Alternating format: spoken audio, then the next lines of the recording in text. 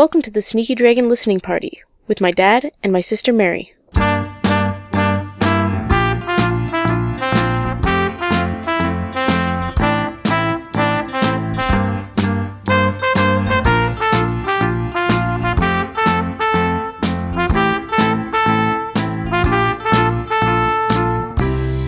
Hi everyone, welcome to the listening party. My name is David Dedrick. And my name is Mary Dedrick. And this week we're both feeling logy because we just had lunch. It's a lovely Sunday afternoon. Mm-hmm. It's a little overcast, but it's not a bad day out. No, it's cool, but the weather's fine. Yes, fall is upon us and we're not getting...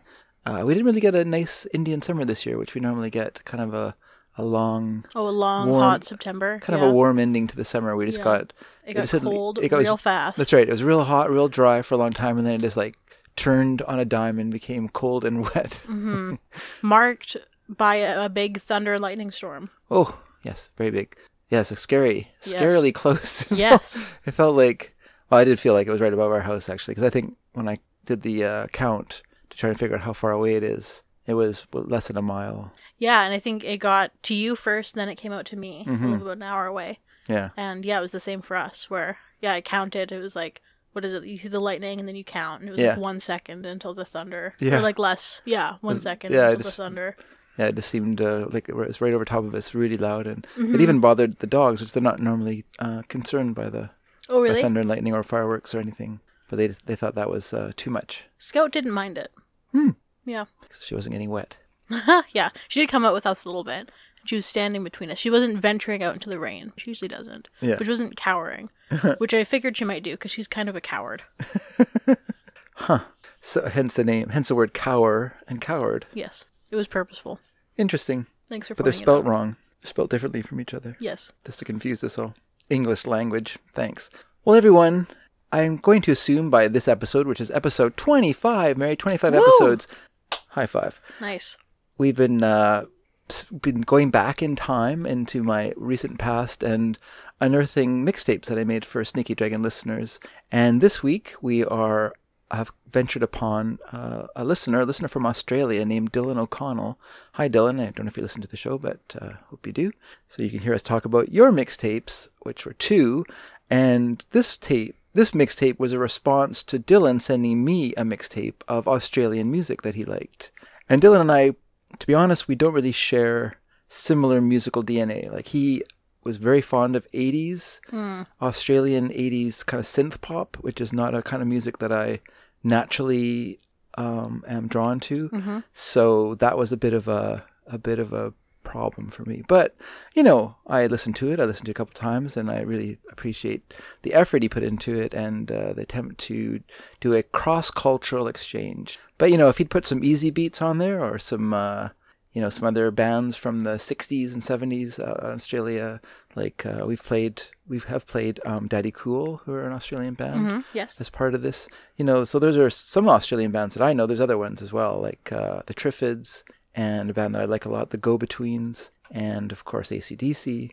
But wait, AC/DC is Australian? AC/DC is an Australian band, yeah. They came out of the Australian pub rock or hard rock scene that was kind of a big part of the 70s in Australia. In fact, AC/DC was basically the I don't know what to call it, the child of the Australian band The Easy Beats, who had a big hit with a song called Friday on My Mind, which you may know. I've heard that one. Yeah, well, the two of the guys in that band, Henry, I think it's George Vanda and Henry Young. I might be getting their first names mixed up there, but the Young in that band was the older brother of Malcolm and Angus Young from AC/DC. So when AC/DC started, they were able to draw from the horrible experiences that their older brother had in the Easy Beats, where they signed away their publishing and they get paid, and all the other problems that lots of bands in the 60s went through because no one knew what was to do or what was happening. So when some fast-talking Svengali approached you and said he can make you wealthy, you believed him and you signed on the dotted line, and next thing you know, you'd given up your publishing and all your rights to your name of your band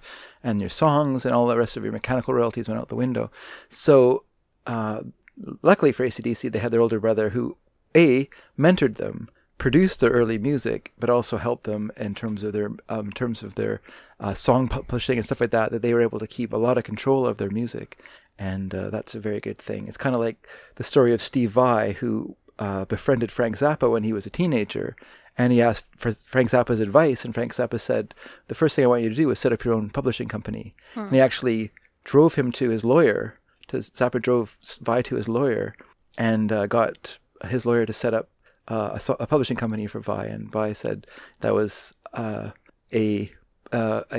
could you say, like a thank you that you, or a thing that you could not calculate in terms of value, because an invaluable piece of advice, because it, to control your own publishing is to control your future and fortune as a songwriter, which so few writers knew in the 60s. But anyway, this is not what we're talking about. I've gone way off topic, but such is my way. Really? Yeah, I know. So my response to Dylan with his wonderful Australian mix of songs was to return the favor with a mix of Canadian songs. So, because I kind of think that for people living in Canada, unless you are a real music hound, a lot of Australian music is unknown to us. Yeah. Australian and New Zealand music. There's a few that crept through across international borders, like Split Enz and Midnight Oil and bands like that. AC/DC, obviously, yeah, and there's other ones if I wanted to think about it, but I felt that's probably the same way for Australia, that a lot of Canadian groups, maybe some, Bryan Adams perhaps, or Celine Dion, or big names, Leonard Cohen, Alanis Morissette. There are artists who have, Shania Twain, who have crossed out, Justin Bieber. Justin Bieber, who have escaped the black hole of Canadian music, the Canadian music scene, and have reached escape velocity to make it out into the real world. And it's real hard to get across that Canadian-U.S. border. It is, actually, because to America, Canada is basically something that they don't know very much about. It seems weird to us, but America is an incredibly insular country in the way it looks at itself, and so it disregards both Mexico and Canada as cultural equals. And so the way to make it, even in Canada, the way to make it is to succeed in the States. Yeah. It's kind of like when Lorne Michaels, the producer of Saturday Night Live, when he's working at CBC, went to his bosses to ask for a raise. And when they refused him, he said, well, I could, but what we're doing is so good here. And they said, well, if you're so great, why aren't you in the States? And he thought, well, that's true. Why aren't I in the States? So he left Canada and then became Lorne Michaels of Saturday Night Live, Yeah. So even Canadians admit to ourselves that, making in Canada is nothing compared to making it in the States. So someone like, Canadian people who made it big, like Jim Carrey or Mike Myers. Ryan Reynolds, Dan Aykroyd. People like that, those are the big stars, even in Canada. Those are the people we pay attention to. We ignore the people who stay here, the Sarah Paulis and the Molly Parkers and people like that who have, made a career working in independent Canadian cinema, which is kind of the heartblood of Canadian cinema, because we don't have the money to have a huge Hollywood-style industry. It's not that we don't have the money. It's that our Prime Minister sold us out in the 1940s 1930s to Hollywood. And when Canada started to produce... To be fair, to be fair to Mackenzie King. Yeah. He knew that TV and movies were going nowhere. Radio, that was what you should invest in. That's why he did all the CBC radio. He looked and he said, you know what? This moving pictures, no future there. Radio, that's where the future is. Well, the truth is, Mary, that Canada did start making its own movies. But Hollywood came, recognizing it as a threat. Yes. And convinced the Prime Minister of Canada that he should shut down Canada's nascent movie business to allow more American films into the country. And they would make films with Canadian content, with have stuff set in Canada, which, they made a few movies. Like there's a musical or romance set in Banff. And there's a great film called 49th Parallel, which maybe it's because that movie's so great, it's worth us not having a film industry for 40 years. But, other than that, it's been a while. Well, I guess maybe less than that, 30 years, I suppose, into the 70s. Yeah. Lots of stuff's filmed here now. Yeah, but it's not our voices. It's other people's voices who come here and just piggyback off of our cheap tax credits. It's not like everyone outside of Vancouver who watches Deadpool knows that it's filmed in Vancouver. Yeah, they don't even care. All the people watching Deadpool aren't like, "Ooh, that's the Georgia Viaduct." Yeah. Yeah. People exactly watching Jason Takes Manhattan aren't watching him on the SkyTrain like, "Oh, that's the SkyTrain." Yeah. Yeah. They're like, I don't remember that car in New York. They're like, I don't remember New York's mountain ranges. That must be one that goes to Queens or something, which I never go on. Yeah, it's like Rumble in the Bronx, which Bronx's beautiful mountainscapes. The Jackie Chan film. So now for me, Canadian music is kind of like our music industry.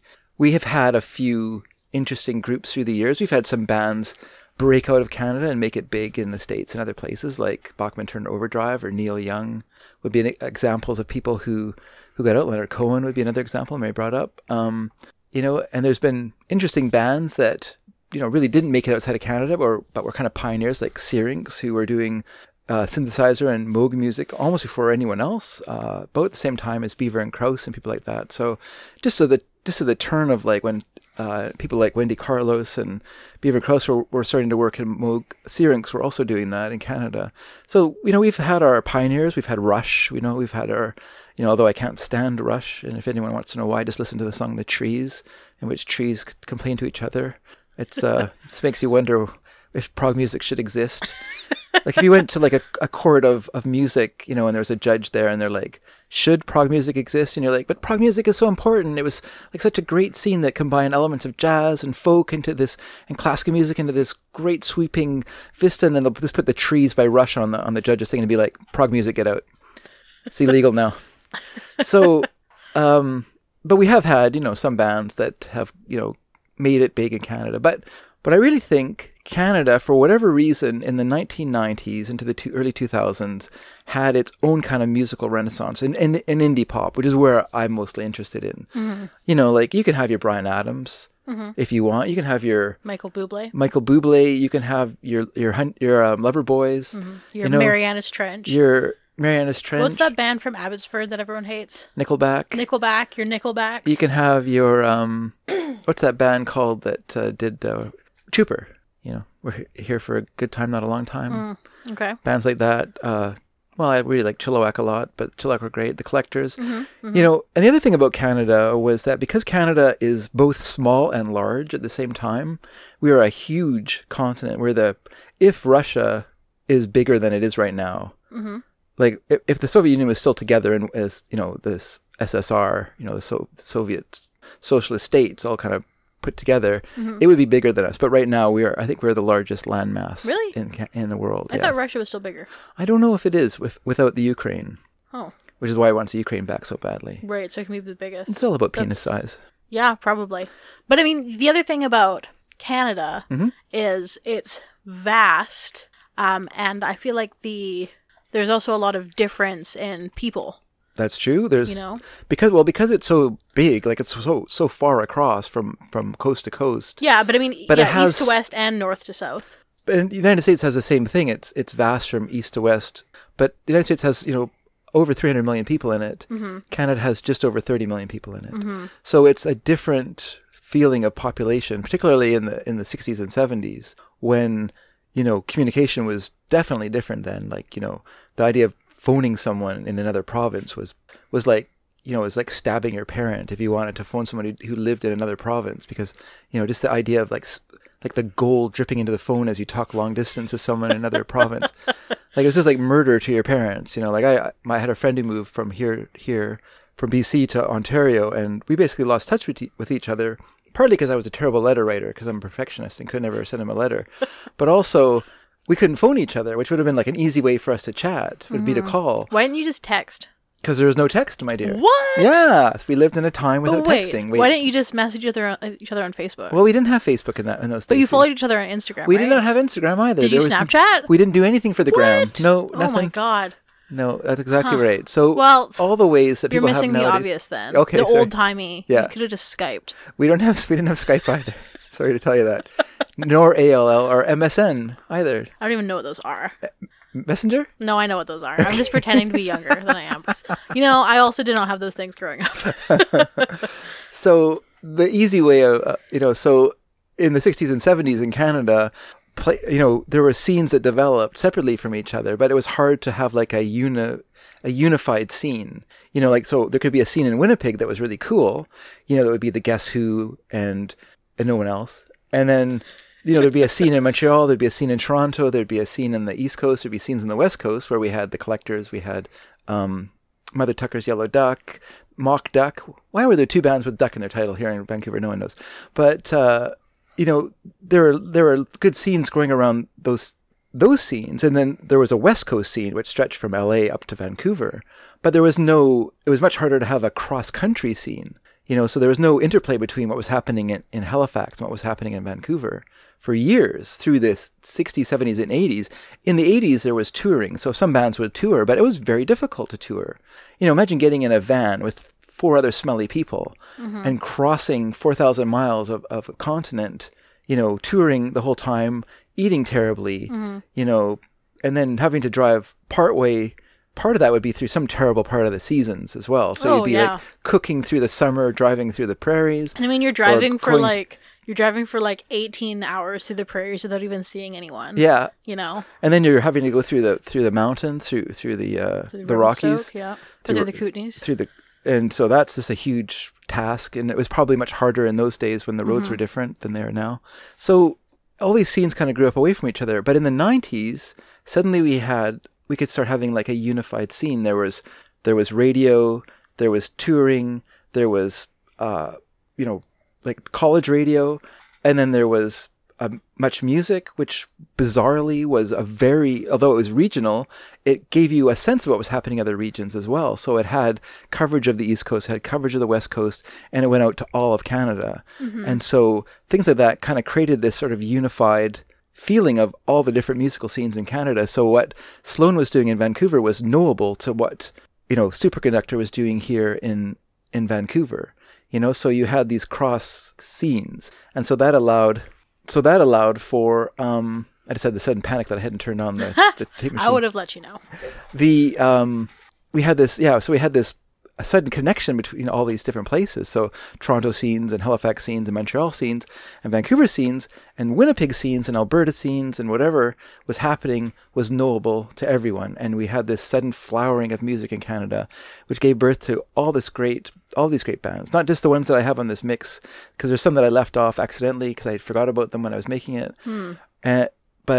And there's some that didn't work on it because they're a little too new and they didn't quite fit the sound that I had started with. Right. And so, but So is the sound that you're going for pretty much a 90s indie? It kind of became a 90s indie thing with the occasional foray into the early 2000s, which I think that scene in that kind of a decade from 95 to 2005-ish is pretty unified in its sound and its approach to music. Okay. So you don't have a lot of stuff on there from like The Collector from the 60s? No, there's no 60s, no 70s, no 80s. And that was an aesthetic choice, I guess. And partly because to be honest with you, I am still only knowledgeable about Vancouver's independent music scene in the 80s.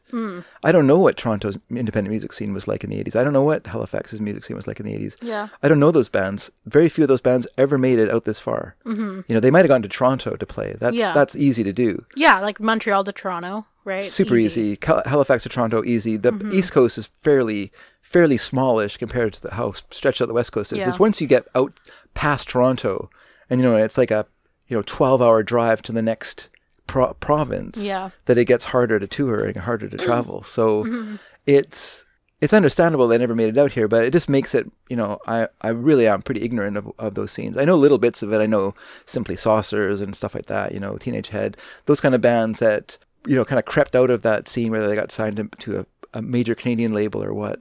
That's a, major Canadian label. You put that in quotation marks. So it's so meaningless. But so some of those bands kind of slip past the kind of physical barriers, the geographical barriers of Canada, but it's still, living in Vancouver in the 70s and 80s was really like living on an island because you had so little contact with the rest of Canada.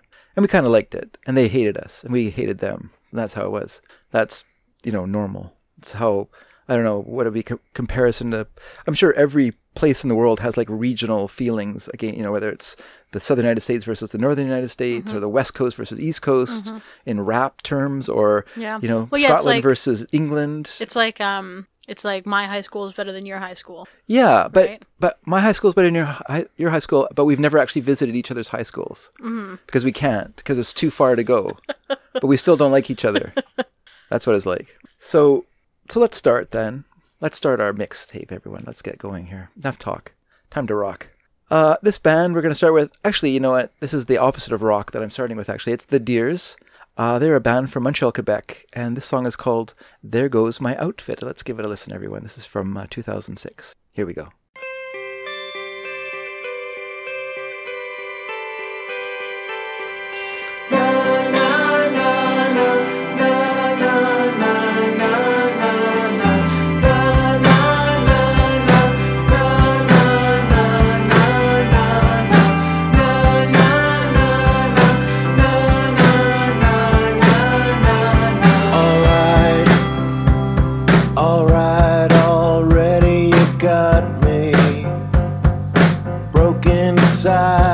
And took it all away.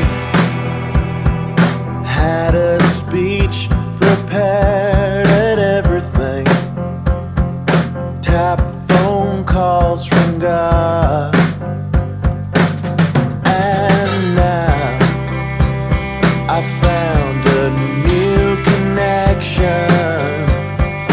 Being born is really such a chore. Some of us out here don't know shit, and some of us don't even want to know. Clearly this is my life. There goes, there goes, there goes my outfit. And I was only trying to help. I was only trying to help.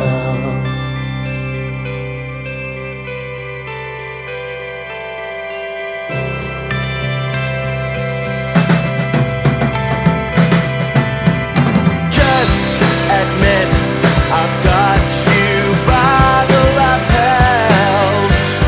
They trashed me over and again. You stood there and you said nothing. That's what shattered my heart to bits. Clearly this isn't my life. I'm in the dirt and in the gutter. I've got mud and blood all over my face. Clearly this isn't my life. There goes, there goes, there goes, there goes my outfit. And I was only trying to help. Clearly this isn't my life.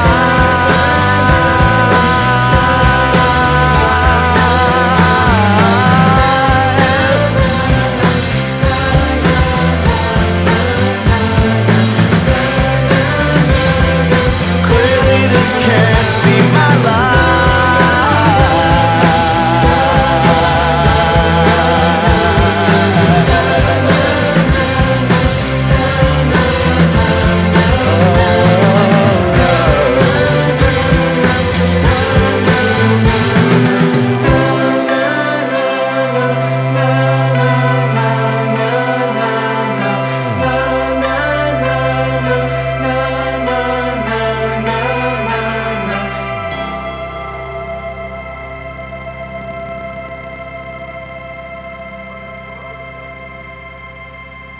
All right, Mara, so that was the Deers with There Goes My Outfit from their 2006 album Gang of Losers. Yes. And you have any thoughts on that song? I like that song. Yes. I love that album. Yes. That is not my favorite song from the album. Okay. But I do like that song a lot. What's your favorite song on the album? Probably Whites Only Party. Okay. But I also really like I Fell Deep. And I also really like Ballad of Human Kindness. They're all good songs. Yes, they are. I don't know why I chose this song. Just probably because it's a very good song. There's kind of work there, I guess. But yes, that's a very good album. The Deers are basically led by a husband and wife team of Murray Lightburn, who plays guitar and is the main singer in the group, and Natalia Yanchuk, who plays keyboards and also provides vocals. And like many of the bands on this list, they are not successful enough to ever remain together as a full band for their entire career. So you get like the main core of the band, which is Lightburn and his wife, and then you get a kind of a rotating, or not even rotating, just sort of what would be an assembly line of members that kind of come... A swinging door of people that come and go, but never return in most cases. They just play for a while with the group and then have to get a real job and move on with their lives. Get the fun of playing for a while. I saw this band open for Sloan, and one of the things I want to say... I have a question. Oh, please ask questions. Have you seen every band on this mixtape open for Sloan? No, but I've seen many of the bands. Okay. I feel like that is going to be a phrase that we hear a lot. I was just going to say that because Sloan, because of their popularity and also because of their generosity, have been a major supporter and like kind of conduit for these bands to reach a wider audience. Like their MTV, Much Music show, Sloan and Friends. That's right. Which they used to get the name of bands like Local Rabbits out there, right? But also bands who are on their own record label, Murder Records, which also doesn't hurt. So there is a commercial element to it as well. Yeah, of course. But the Deers were not signed to Murder Records, so this was completely just that they like them a lot. But yes, I've seen a lot of, and some bands that aren't even on this list, like Danko Jones and oh, no, that band is on here that we saw with them. But yeah, there's a lot of bands on here that... Is Rufus Wainwright on this? Yes, Rufus Wainwright is here. Saw him open for them on the Navy Blues tour. There's so many bands that have opened for Sloan that were great. Yes. Because not only is Sloan generous, but also really good talent spotters. Yeah. Not just with their Murder Records roster, which was extensive and really all really good bands, but just in terms of like choosing bands to open for them over the years, it's been amazing. Yeah. And there's some that opened for them that I don't know who they were, and I wish I did because they played a song that was so good. Yeah. And I wish I could find it, but I can't. It's lost forever, and only my memory does it exist, and that's pretty feeble. And they were quite good. And what's interesting with the Deers to me is the singer is black. Murray Lightburn is a black man, but he sings in a kind of like Arthur Lee from Love. He sings in a white idiom. I feel like he's not someone who's like bringing, like, you wouldn't listen to the Deers and go, oh, this is very, it's like black music or soul music or whatever. It's very much playing in kind of like an indie pop thing, which is obviously what he enjoys, what he likes. Yep. So kudos to him. Yeah, he's often compared to Morrissey, who actually the Deers have opened for. Oh, really? Yeah, yeah. And I can see a little bit, not entirely, but I guess in some ways their voices are kind of similar. But I don't know if musically they have much in common. No, I think the Deers is poppier than Morrissey is. Yeah. A different sort of poppiness, yeah. Okay, well, that was the Deers. A good band. A very good band, yes. And I highly recommend, not just this album, but any of their albums from around this time. I'm not too familiar with their later albums. They just put out a new one a couple years ago, but I've not heard that one. But yeah, I think if you're going to look into them, Gang of Losers from 2006 is a very good album to sort of, as a jumping off point. It has lots of really good songs. Yes, it is very good. Okay, well, speaking of Sloan, I couldn't do a mix and not have Sloan on it. Well, of course. And I also decided that rather than do my usual thing, which is to play the offcuts, play the album cuts that I love instead of the singles, which I also like, but not as often as much as I like album cuts. This is a definite single. This was a major single here in Canada. This was a hugely popular song. Had a lot of rotation on the video channel, Much Music here in Canada, that we mentioned. And from their third album, One Chord to Another, this is Everything You've Done Wrong. Here we go. Let's hear it.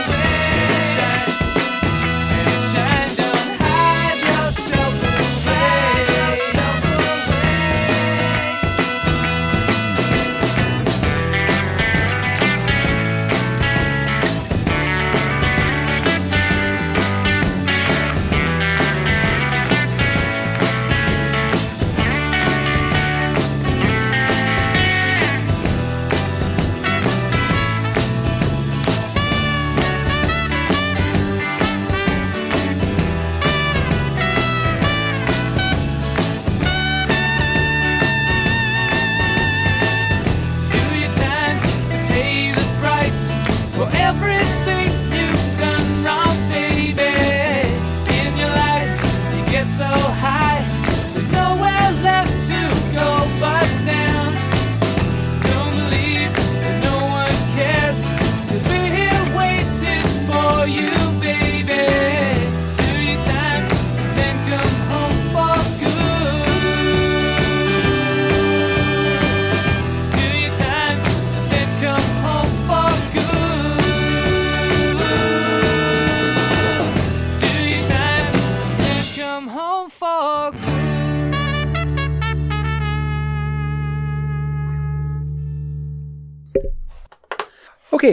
Okay, that was Clatter, clatter, clatter. clatter, smash, bash, things fall over. Hello, everyone. Welcome back from the clatter. That was Sloan and their song "Everything You've Done Wrong" from their, like I said, their third album, One Chord to Another, which came out in 1996. Mm-hmm. Which I don't know if we'll be going back farther than 1996. We may creep back another year, but 1996, around there, seems to be the circle of many of these songs. Right. Now, Sloan is one of Canada's, I wouldn't say most successful bands, but they're very well known. I would say that they're one of the. I would say that they are the most successful only in Canada. Group. They're a very popular indie group in Canada. So in terms of, I feel like there's bands that have Yeah. that are popular that who have whose popularity has gone outside of Canada. Mhm. But I don't know if there's bands that are as popular as Sloan who are only popular in Canada. I can if think that of makes I can think sense. of one, and we'll come to them in a while. Oh, okay, But I'll say that as a surprise for you, Mary. okay. Do that. And when I say their name, you'll go, "Oh yeah, what was I thinking?" Okay. So, now Sloan broke up. What? They ended their career. They were no more When? after their album Twice Removed, which was a real disaster. That was their second album. Their second album. Yeah, they did Smeared for Geffen Records, Mm-hmm. but they did not like Smeared very much in terms of how it was produced. Yeah. They felt like it was too contemporary, that the drum sound was too contemporary, Mm-hmm. that it was just too contemporary a sound, that it didn't have a timeless quality which they wanted for their Yeah. music. It was very 90s. It's a very grungy It's album. a very 90s album, and that's a problem with that album. Yeah. And that's what they felt, even at the time, they felt like they made an album that sounded out of date the day it came out. And that's what they didn't want, you know? So they started working on Twice Removed. And last time we heard Yeah. a song from that album. We heard Underwhelmed. From Smeared, that's Yeah, right. from Smeared. Yeah. So they started working on Twice Removed, started working on it in New York City, and it was produced there under the auspices of Geffen Records.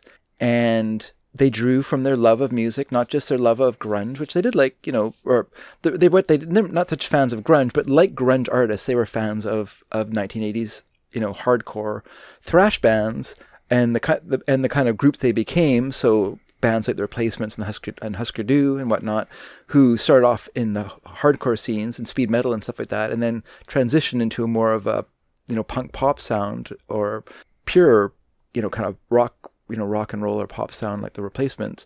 They enjoyed that, but they also loved music from the 60s and the 70s as well. And they combined all of those loves into this album.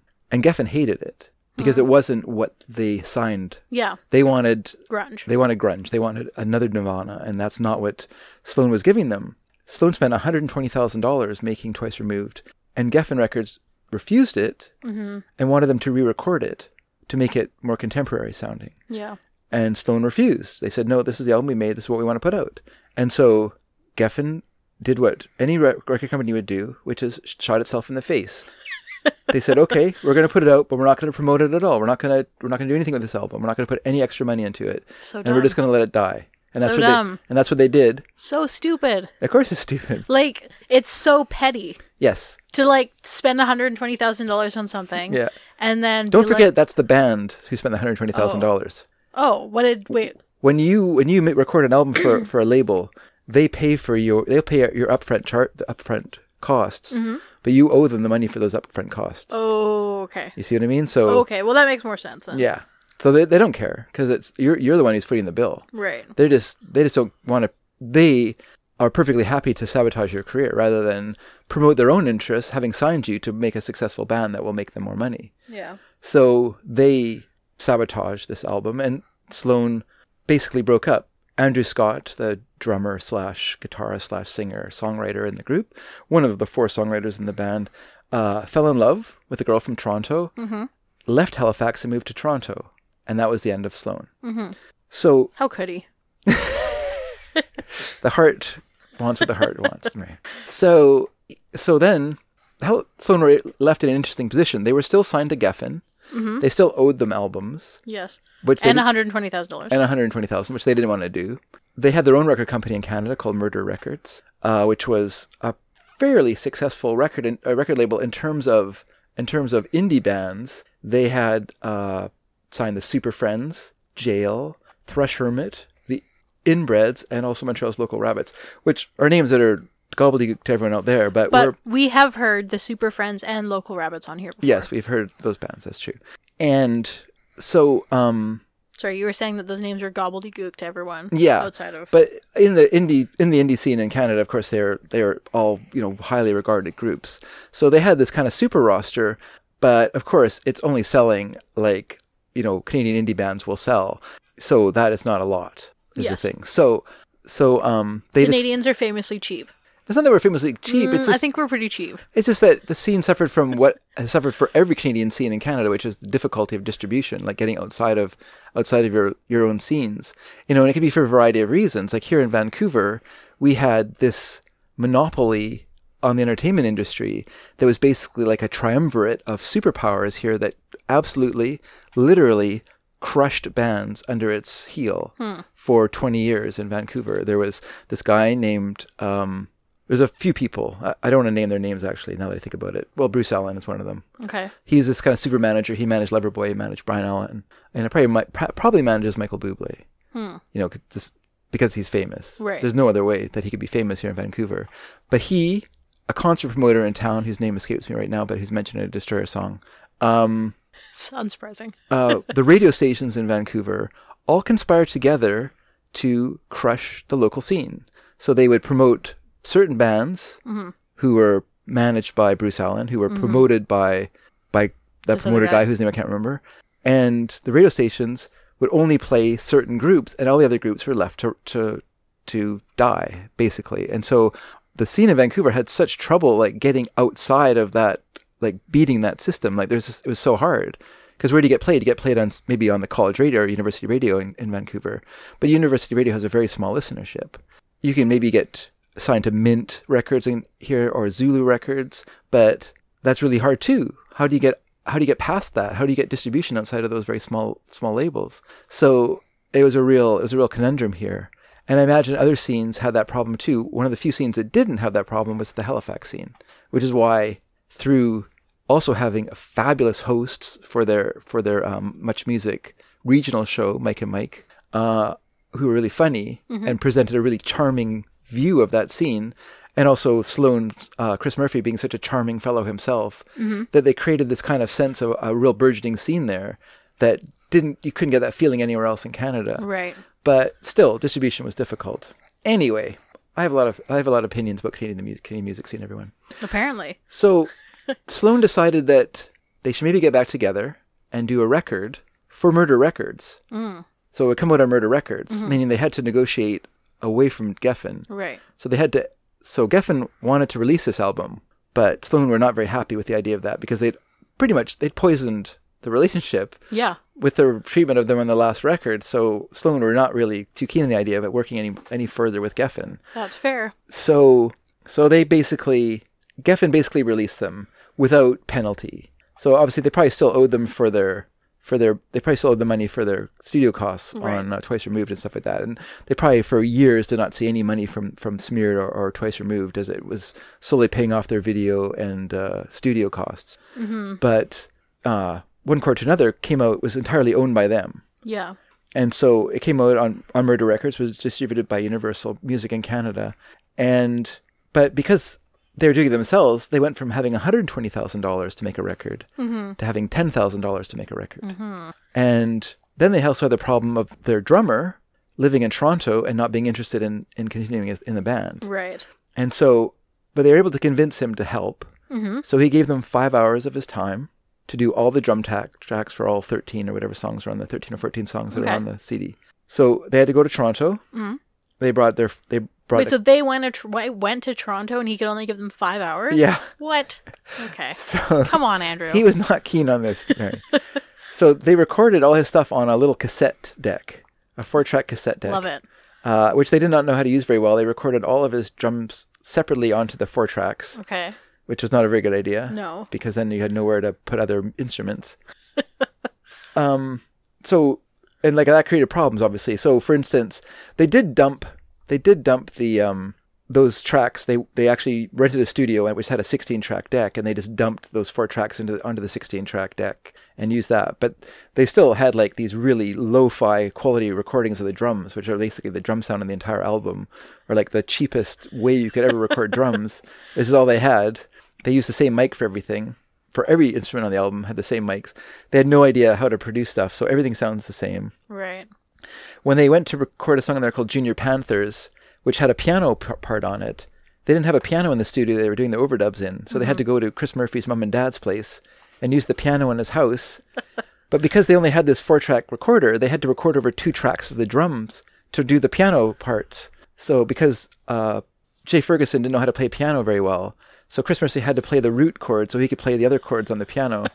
It was a real fun do-it-yourself thing that they had going there. Yeah. But the important thing is that they owned this album. Yes. And they were able to get... And one of the nice things in Canada at the time was that there was a government thing called VideoFact. And VideoFact would help subsidize the cost of videos for you. So you could make a video for Much Music, and they would underwrite some of the cost. Nice. So that made it a lot easier. Love that CanCon. You gotta love that CanCon money. Yes, not only was there CanCon, which gave them airplay to a degree, but also, yes, had a system that subsidized making videos, which seems kind of crazy now, but what the heck? It made for a lot of great videos to have all these great Canadian bands of that time period. See, there's a reason for a renaissance. Yeah. Oh, yeah. It's not because there's talent. Mm-hmm. It's because there was funding. There's always talent. Mm-hmm. It's the opportunity for that talent to come out. Yeah. So why would you have a burgeoning Glasgow scene in the 90s? Is because you had a government program that let groups record a single, for free as part of a government program. Yeah. So kids who were musically inclined could join this program, and at the end of it, they actually got to make their own single. Or in the case of Belle and Sebastian, who went through this, record a whole album by practicing enough that you record that album in the time it took to record a single. Iconic. Iconic, yes, in a way. So like I say, although Geffen had expressed interest in releasing this album, one of the kind of fallout for this album was that because Geffen didn't release it in the States, and thus wasn't there to promote it, they signed to a much smaller label, I think a label called The Enclave, that they met while they're doing the contemporary music, the CMJ shows in New York City. And they signed to The Enclave, which actually went out of business like within the year of them putting out this record, not because of Sloan, but just the vicissitudes of the record industry. But that was their only release of this album in the States, and it kind of spelled the end of Sloan in the States as like a possibility of being a major act there. And so now they're a much more interesting act to me in the States, which is they're a cult act in the States. And we went and saw them, Mary, you and I, and yes, and our family went down and saw them perform. Not Eve, because she wasn't 21 yet. Eve could not come with us because she could not go into the bar. But we went down and saw them in the States. And it was kind of interesting to see them in the States as opposed to Canada, whereas in Canada, you get a certain amount of jerk faces in a Sloan audience because they get played on the radio here. So there's a certain amount of goofballs who hear the music and go to see it because they've heard the song on a Future Shop commercial. Yeah, or they like sports. They like sports and it's played in hockey arenas or whatever. And so then, but when you went to see it in Seattle, not only do you get like deep cuts from their albums, because Sloan don't have to play their hits. Because these people down there's no hits from Sloan. Yeah. No one's there going, everyone's like, play that one from the hockey thing. That's right. We want the one with the siren at the beginning.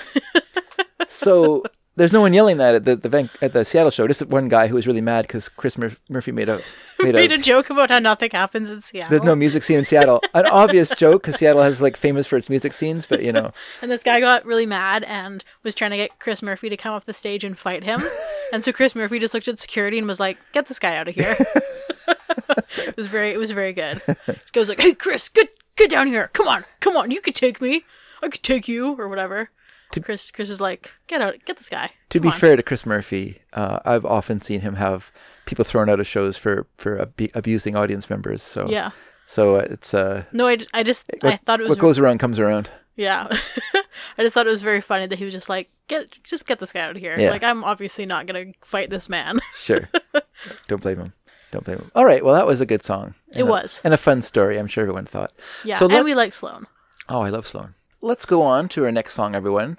This is The American Flag, or, as they were also known, I think in the States, as Herschel Savage and the American Flag. This is from 1998, and the song is The 3-on-1 Experiment, bracket, It's All About You, bracket. So let's give it a listen, everyone, and listen carefully, because it doesn't last long. Oh, but it's all about sunshine and supermodels, yeah. A green light swiping in my hand. It's all about England and Indians have met. A 3-on-1 experiment. It's all about you. It's all about you. It's all about you. It's all about you. It's all about being born from planets without names. Can't afford a vowel on my face. It's all about a 1975 TV. The concave playground groomer scene. Oh, well, it's all about you. It's all about you.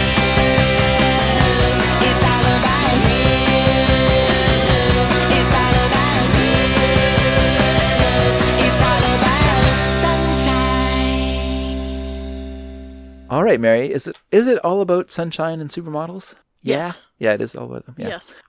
This is the second song we've had by this band. Yes, that's right. First one was Oh My Mind from Yes.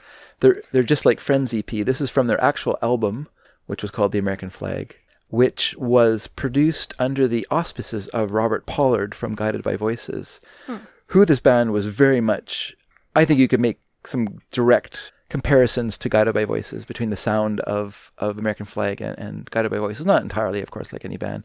Your influence are just part of who you are, but they definitely were inspired by Guided by Voices. The album contains an unreleased Guided by Voices song, which was given to them to do for the album by Robert Pollard. And it was put out on a record label that was associated with Guided by Voices. So. And I think it's a great album.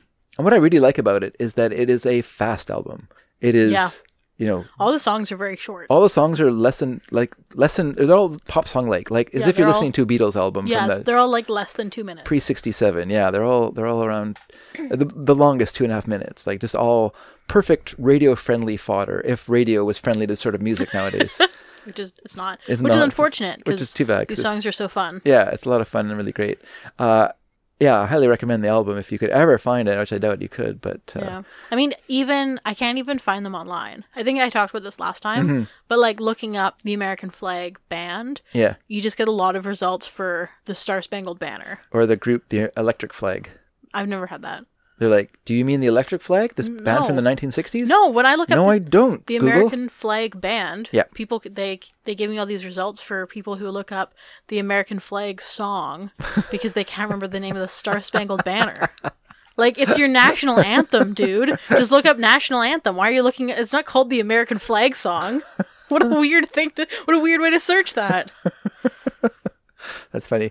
Yeah, if you put in Herschel Savage and the American Flag, you do get some results, but they're nothing. You get some Discogs things, which Yeah. is Discogs is basically like a wiki for albums, which I like it a lot. 'Cause it's, Yeah, it it's doesn't great have a for lot research. of info though. But it doesn't have, some albums it does, some albums it doesn't. Yeah. But it doesn't have like a lot of biographical, Yeah. it's more like the information on the CD is yeah, is, it's is like here's the song, faithfully here's the recorded. track listings, Yeah. here's how long the songs are, Here's here's who the year it produced came it, out, here's here's the- who produced it. yeah. And also I would have to know the name of that person to Yeah. look up the band. Yeah. It's like if I'm looking up the band, I want to find more information about them. Sure. Yeah. So, and this band, like several other bands besides Sloan, which Sloan follows kind of the Four Musketeers rule. Excuse me, the Four Musketeers rule of They're called the of Three being a band. Musketeers. Who are? The Three Musketeers. They're called the Three Musketeers, not the Four Musketeers. I know there's 4 of them, but their name is the Three Musketeers. Well, you're not thinking of the second movie, which is called The Four Musketeers, Mary. It was a book, but okay. So, which is that they're all for one and one for all. So Okay. all their money is put into one pot and all divided equally between them, whether that's songwriting, album royalties, touring royalties, singles and stuff like that. It doesn't matter. So, for instance, during this period of time, for this album, for the last album, for One Chord to Another, and for Navy Blues, it was Chris Murphy. Patrick Pentland, Okay. who You're going through a list of I was had to listen to my mind because I couldn't. Patrick Pentland, who wrote the hit songs for that time period, he Okay. wrote She says what she means. no, that was actually Chris Mercy, but he wrote Money City Maniacs. Oh, okay. He wrote Losing California. Okay. He wrote that last song we played, Everything You've Done Wrong, Yep. and also the other hit single from that album, whose name I can't remember off the top of my head. From their third album? From One Chord to Another, yeah. You know the one that opens with do you know the one that Yes. has Okay. a Sloan. Shoot. It's the one that has the Easy Rider movie opening as the opening of the video, and then instead of being cocaine, that's a guitar that they trade. What song is that? Everything you no, that's not. I was also thinking Everything You've Done Wrong. Oh, it doesn't matter. Anyway, so But he wrote all those hit songs. yeah, So instead of having all the money go to him, Yeah. because he wrote those, Yeah. the money was shared equally between the 4 of them. yeah, that's right. Which definitely prevents bad feelings. Definitely prevents bad feelings. Allows everyone to get by in a band, so you don't Yeah. have people who are starving to death. Mm-hmm. You don't have the drummer who is only getting money from touring and not from any of the mechanicals. Right. So yeah, he's like living in like a basement suite and like working at a grocery store, working nights at a grocery store to pay Yeah. the bills, and everyone else is living in like penthouses. Yeah, and they're like, "Why are you mad, dude? Yeah. Why are you leaving the band? You're a big part of our sound." you know? Yeah. So, No, yeah. They're I don't know. I don't feel appreciated. I don't know why I don't feel appreciated. Yeah. It's your problem. So yeah, besides them, this band also kind of falls in. Well, it's actually just 2 guys who make up American Flag. A guy named Evan Weisblot and another guy named A.L. Senor. And so they are the American Flag. But the band itself was produced by Brendan Maguire, who is kind of like the sort of secret mover and shaker in the indie music scene. He's produced Sloan, Feist, The Deers, Super Friends, and many other bands. Like he started off as the sound engineer, the live sound engineer for Sloan, and then sort of moved from there into producing, and then became a go-to producer. Cool. Like he produced the first Super Friends album, which was recorded in their house they were renting. Oh. So because he was a live sound guy, he could bring all the equipment to the house and set up a Right. studio there. Right. That's cool. Much to the enjoyment of the roommates who had to listen to this band playing thought an it was album like- for 2 weeks. I thought it was a situation where like No. that He would- one band, was it Harvey Danger, where it was like Yeah, they yeah, all went lived to school together and then they moved into a house together. kind of a communal house. No. Yeah. This was a house that They, one, like, shared it one with of the other members of people? Super Friends shared with Oh. other roommates. Yikes. And then they turned it into like a band rehearsal place for 2 Yeah. weeks so they could record an album. Not conducive for communal living. Probably didn't even wash their dishes. Probably not. Probably just left coffee mugs everywhere. Probably. Yeah, Yeah. typical. And they're like, well, my Guys. mom used to always wash the dishes. That's I don't know why. I don't know. You know, How when come I these aren't lived, magically when I getting lived put at in the home, I cupboard? would just put it like on the couch cushions, and then it would just be gone the next day. Yeah. I don't know what. What's going on here? How come there's not house elves at this place? All right, everyone. So let's move on to our next song. Oh wait, I have a question. Oh, please ask questions. Did the American Flag ever work with Sloan?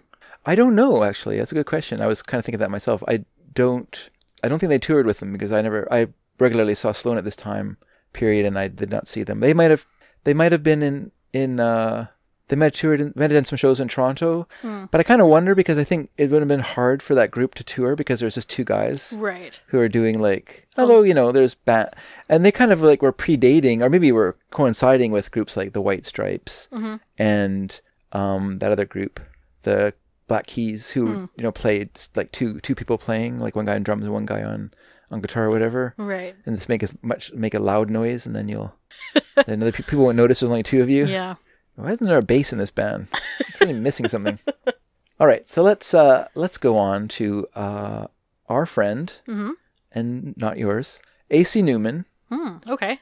from his album The Slow Wonder. I didn't know we were friends with AC Newman. Oh, I don't know AC Newman. Oh, how come he's our friend and not theirs? Well, because he's Canadian. Well, some of them could be Canadian. I doubt it. Okay. So then Okay, if you're Canadian, he's your friend too. If you're Canadian and you live on the West Coast, Oh, yeah. Yes. he's your friend too. Yes. If you live on this side of the Rockies, friends. Other than that, So really just BC then. yeah. Not West Coast, just Alberta. I mean, just BC, not Alberta. Well, even West Coast, I think, is pretty much... Yeah, even West Coast. Not even the island. Just Just the mainland. Just this mainland. So basically just Vancouver. Just Vancouver. If you live in Vancouver. If you live in Vancouver. Okay. Or White Rock, which is where I grew up. You grew up in White Rock? Yeah. Oh, okay. So let's listen to this song. This is the longest preamble for a song yet. This is Drink to Me, Babe. Isn't it Drink to Me, Babe, then? Nope. Oh. The song is called Drink to Me, Babe. Oh, okay. The lyrics are Drink to Me, Babe, then. Oh, okay, okay. Let's not get confused. Anyway, all right, sorry. Let's listen to this song. Wait, can we make this longer? No. Here, I'll say something else about him. Well, what's the album? I said The Slow Wonder. Oh, right, okay. What year? 2004. Okay, let's hear Drink to Me. Babe, then. Let's hear that song. Okay, here we go. I really thought it was called Drink Me, Babe, then. Mm-hmm.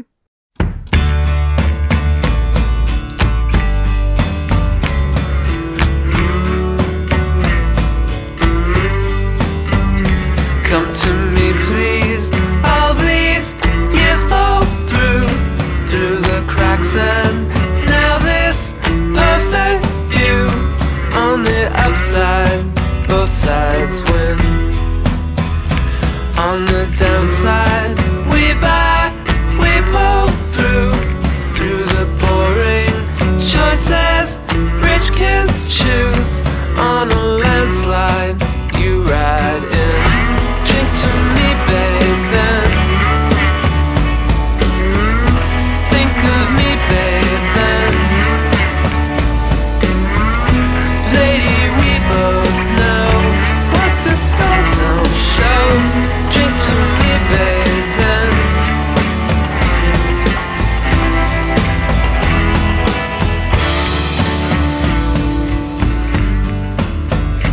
Now it's come home, held on, held the truth, like a threat to point blank as as proof.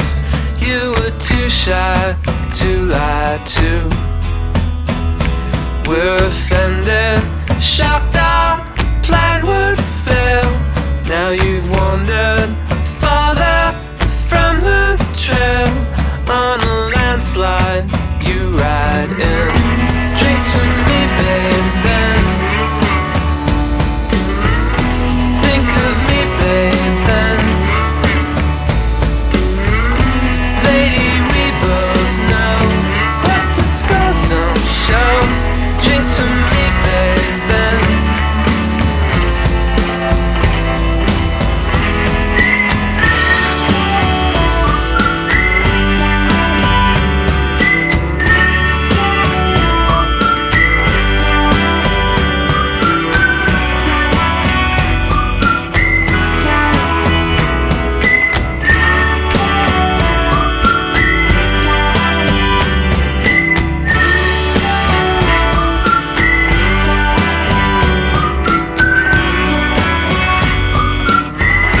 Drink to me, babe, then.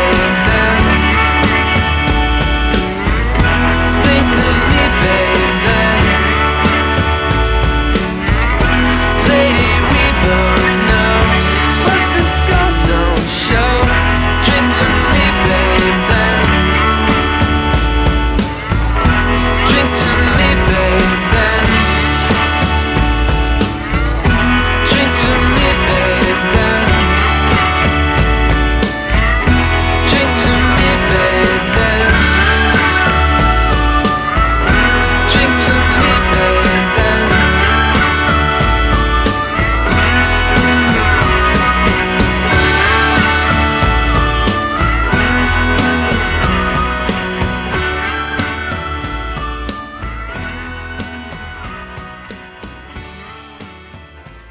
All right, so that was A.C. Newman, or as he's better known, Carl Newman, or his actual name, Ellen Carl Newman, Okay. with Drink to Me, Babe, then. Sorry, Drink to Me, Babe. There, you got me confused. So what do you think of this song, Mare? I like the song. Yeah, it's very, good. It's very nice. Yeah. Yeah. This and On the Table are my two top picks from this CD, which I got because I'm a fan of the New Pornographers, which is his main band. Yes. Now, if you were part of the Vancouver music scene, and I imagine this is the same for music scenes all around, everywhere, not just here, all over, because you know what, folks, it's hard to be in a band, and it's hard to make it in music. This is a fact. And that is not to discourage you from trying, because I think it's possible to be successful in music, and I think it's possible to have a career in music.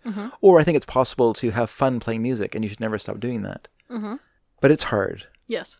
And so if you live in a place like Vancouver, where rent is approximately 2/3 of your income, you need to Have an income. well, it's not that you need to have an income, but you have to I can't think of the word now. It's not coming off the top of my head, but Mary, where you have to put your eggs in many baskets. in many baskets. That's right. You have to do whatever that's called. Diversify. You have to diversify. Right. So someone like Carl Newman, when he was playing in the New Pornographers. when he's playing in the New Pornographers, before he was in the New Pornographers, or while he was in the first he started in a group called Limblifter. Sorry, not Limblifter. Sorry, Superconductor.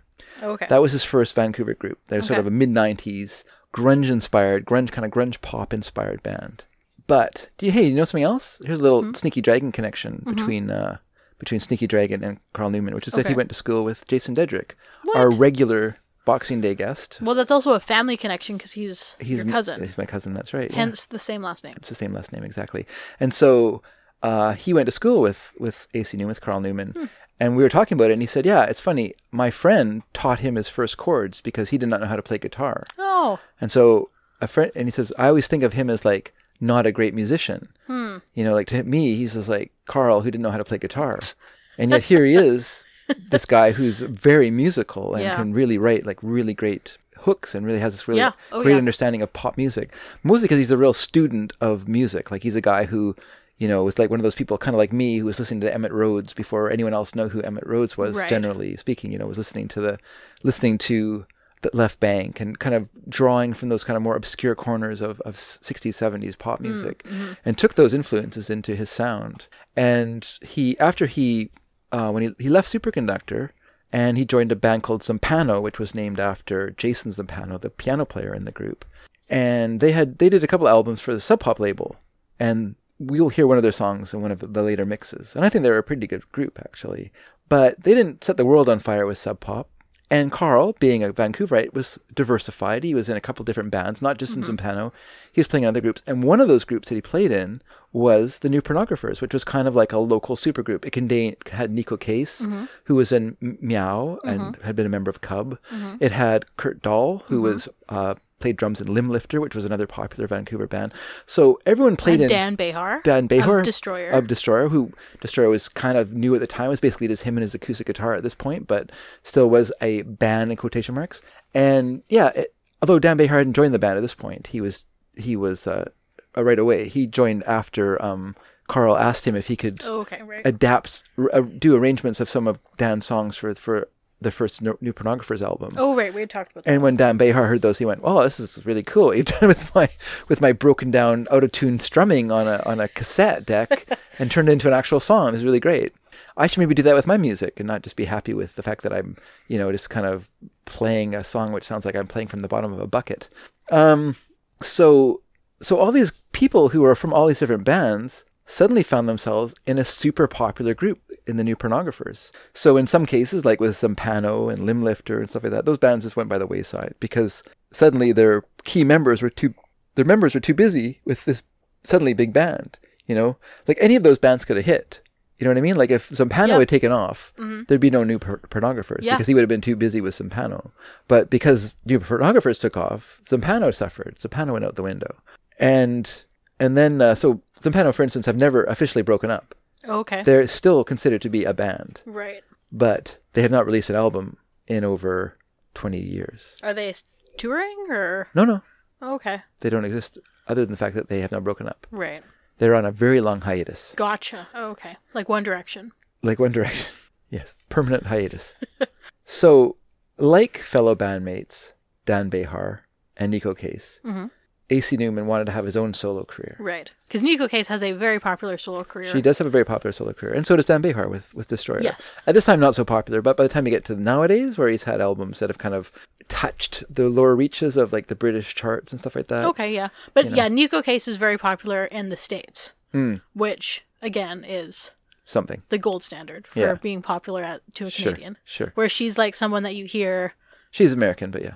Yes, she is American, but you know, I will always think of her. She was living illegally in Canada. I will always think of her as someone who is in the New Pornographers, a Canadian band. Yeah, Canadian band, exactly. But you know, she plays at festivals, and I hear people on podcasts mention her as someone that they like. Randos talk about it. Nico Case. You just think, man, she was once here in town in a band called Meow. Yes, well, I don't think about Meow. I think about the New Pornographers. Oh, okay. But yes, I get you. I saw Meow a couple times. I don't know if I ever saw her play with Cub. I saw Cub a few times, but I don't think I saw her in that iteration of Cub. So she was in Cub and Meow. Yeah. Okay. Yes. Also, her name Nico means cat. Does it? Yes, in Japanese. Oh, okay. Didn't know that. Is she Japanese? I don't know. I don't know. So AC Newman started his own career. So he recorded this album, The Slow Wonder, which had a kind of a band that he put together with the idea that, and I know this because I'm an acquaintance of one of the guys in the band, Shane Nelkin, who played piano on the album, but plays piano and guitar. And the reason that Newman put together the band the way he did was because he wanted guys who are multi-instrumentalists so they could have like a really tight touring group and not have to have too many auxiliary members to reproduce the album sound. But the album itself is mostly Carl Newman by himself with a few people helping out on some instruments. But anyway, it's a good song. What's wrong? I looked up Nico because her name is spelled Neko. Yeah. Which I wanted to make sure that I was right that does mean cat in Japanese, and it does. But when I looked up Nico, it took me to cat, and there's this terrible, terrible meet a life-size cat close up, and it's like very Uncanny Valley. Oh yeah, it's like the cat from Captain Marvel. Anyway. All right, so let's move on. Let's move on, Mary. Like all the members of the New Pornographers did from their old bands. Let's move on to the Baynard Lakes. Okay, let's hear the Baynard Lakes. Spelled the Besnard Lakes. Spelled as the Besnard Lakes, which is a lake in Saskatchewan. Oh, I did not know that. The band does not hail from Saskatchewan. Oh, interesting. The band is from Montreal, Quebec. Okay. And this song is our second Montreal band? This is our second Montreal band. This is a song called For Agent 13 from their very good album, The Besnard Lakes Are the Dark Horse from 2007. Let's give it a listen to For Agent 13. This song is a slow burner, everyone. Slow burn.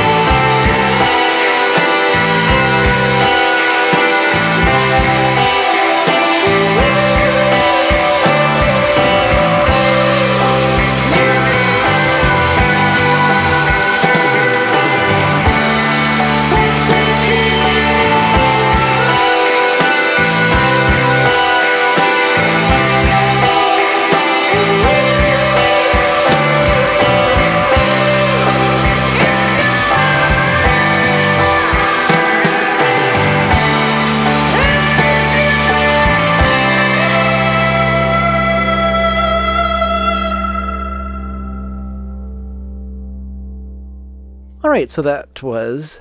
I felt kind of loud. That was the Baynard Lakes with For Agent 13 from their wonderful 2007, I believe I said? 2007? 2006. 2007 album. Oh. The Baynard Lakes Are the Dark Horse, which is a great album. And once again, from Montreal, Quebec. Yes. Montreal. Montreal, Quebec. Which we can say that because Canada is a bilingual country. Sure is. So we know how to speak both en français as well as en anglais. Yes. And I doubt this band, though, is very much en français. They probably are the part of the Anglo population of Montreal, but that's okay. Like the Deers, who also hail from Montreal, Quebec, Baynard Lakes are led by a husband and wife team. Oh. A guy named Jace Lasek and Olga Gorias. Yes, Jace Lasik of the Lasik fortune. That's right. He invented, bootlaces. No, LASIK eye surgery. Oh, it's spelled differently. Oh. Lesek.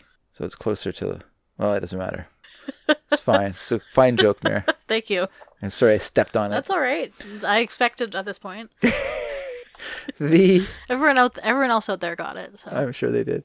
They went, no, his name's spelled differently. I don't know what you're thinking about. It's Lesek, Mary. God.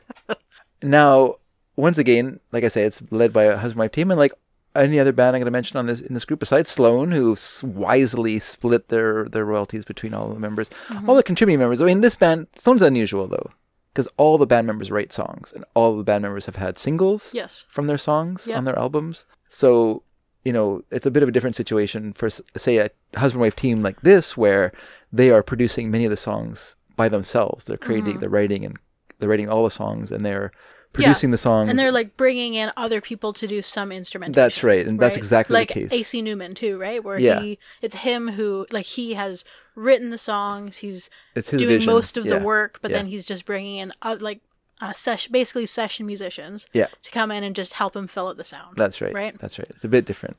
So Jace Lasek, along with a couple other partners, runs a recording studio in Montreal. Cool. In Montreal called Breaking Wind Studios. No, that's not what it's called, actually. I couldn't think of the name off the top of my head, so I decided to make up my own name for it. What a stupid name. What a terrible, terrible name, What are they thinking? Can't believe it. I think that kind of thinking would lead to such great music. It's actually called Break Glass Studios. You can see why I got mixed up. No. You can totally see. Cannot see. You can see where one became the other. And they've produced a lot of like kind of well-known Montreal bands. They produced a lot of well-known Montreal bands at the studio, and they were not a well-known Montreal band at the time. Did they produce the Deers? I don't think they produced the Deers at their studio, but they did produce... Oh, they did produce the Deers. I'm sorry. They produced Stars there. Godspeed You Black Emperor recorded there. So a lot of groups that were kind of a part of the scene. Wolf Parade, a lot of the Montreal bands. Local Rabbits? No. Not Local Rabbits. No. Different time. Different time period. So because he owned a studio, what he would do is that when bands finished recording for the day and left, he would like use their recording time that they hadn't used, and he would work on the albums. Right. So he wasn't using his own time. He wasn't taking up studio time. He was just kind of borrowing. It's kind of like people who have made films by taking the unused reels from movie shoots where the film reels aren't used. They'll just kind of take them because they're just going to get thrown out anyway. Right. And then they'll just kind of splice them together and make their own film that they can film their own film on. Cool. This is kind of what he did, but on the musical terms, where he's just not stealing, but is taking the time that's not been used by bands and doing some recording in that time period. And although there are other band members, there's drummer and people like that, the band is essentially Jace Lasek and his wife, Olga Gorias, who plays bass and keyboard instruments and does vocals as well. And so you can hear her voice in this song in the background. You can also hear her playing that fantastic glockenspiel part in the song, which is, I don't know, it just kills me that it's there. It's kind of like I think it's a Celeste that's used in a Iggy the Stooges song on Raw Power, Penetration, I think, where it's just got this kind of weird little kind of chime-like bell part in this song. Otherwise, it's just a bunch of grinding guitars and stuff like that. And the same in this song, where you've got this band that I think, has influenced by kind of shoegazing bands of the 90s and kind of post-rock bands like Tortoise and stuff like that. But if you're kind of wondering, like, what's the next step that you can do with these bands? Well, they're kind of like, here's the answer. Well, you just kind of take it in this very kind of huge sort of operatic or very like open, almost like soundtrack vista songs, where it's just really big and has that kind of has a kind of grunge dynamic to it, but doesn't exploit it in terms of volume, but just in terms of like kind of different levels of excitement in the song. Right. Yeah. And then it also has an element of the Beach Boys to me in it as well. Like there's that part in the song where it kind of gets quiet and then the guitar comes in and it's just that kind of very almost plucked strings. And it really does sound like kind of like a mid 60s Beach Boys song. And also the falsetto that Jace Lasek sings in is also very reminiscent of the Beach Boys. Brian Wilson sang, in the height of the Beach Boys before he blew his voice with cocaine and smoking. The height of the Beach Boys had that beautiful, falsetto that kind of sailed over top of all the songs, and it's the same with this band. This is a really good album, I think. This is not the only good song. There's another song from it that will come later on someone else's mixtape, and there's a couple other wonderful songs on it. I do recommend this album to people if they liked this song, and I think it's very good. And I think if you didn't like it the first time, you should listen to it again, and then you will say, my gosh, Dave, you're right. Now, we didn't see this group. Although, I do think Disaster is a better song. It's on the same album. Yep. It's a very good song. Well, people can decide in their own time. Yes. But I just think that's my opinion. Yeah, I can see your point. But I think the song is more like powerful. The song really like emotionally gets me. Emotionally gets me. I can see that. And I didn't see them open for Sloan, but I did see them live playing at a small club here in Vancouver. Which one? Richards on Richards. Okay. Which was a really small club.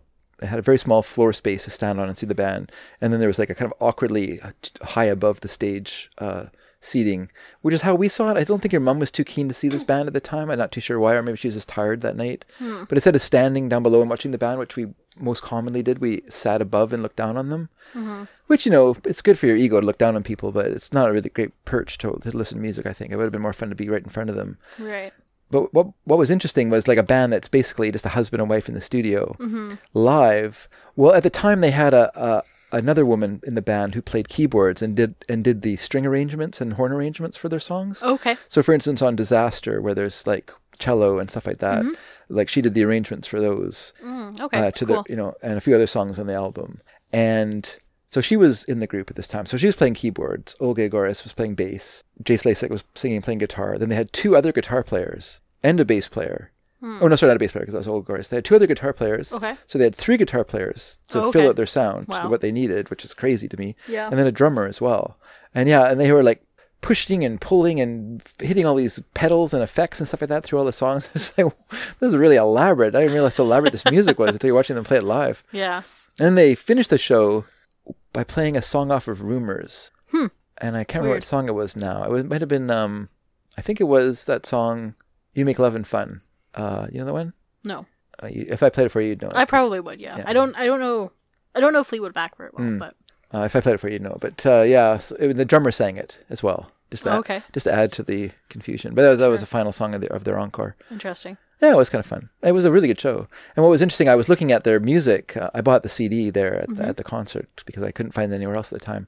And this album? Yeah. Okay. And it was sold to me by Jace Lasek. Cool. Like himself, because he came out and he looked down and he went, oh, these are the American prices. So he took all the prices away and he even put them up a little bit to Canadian prices, which I was kind of mad about.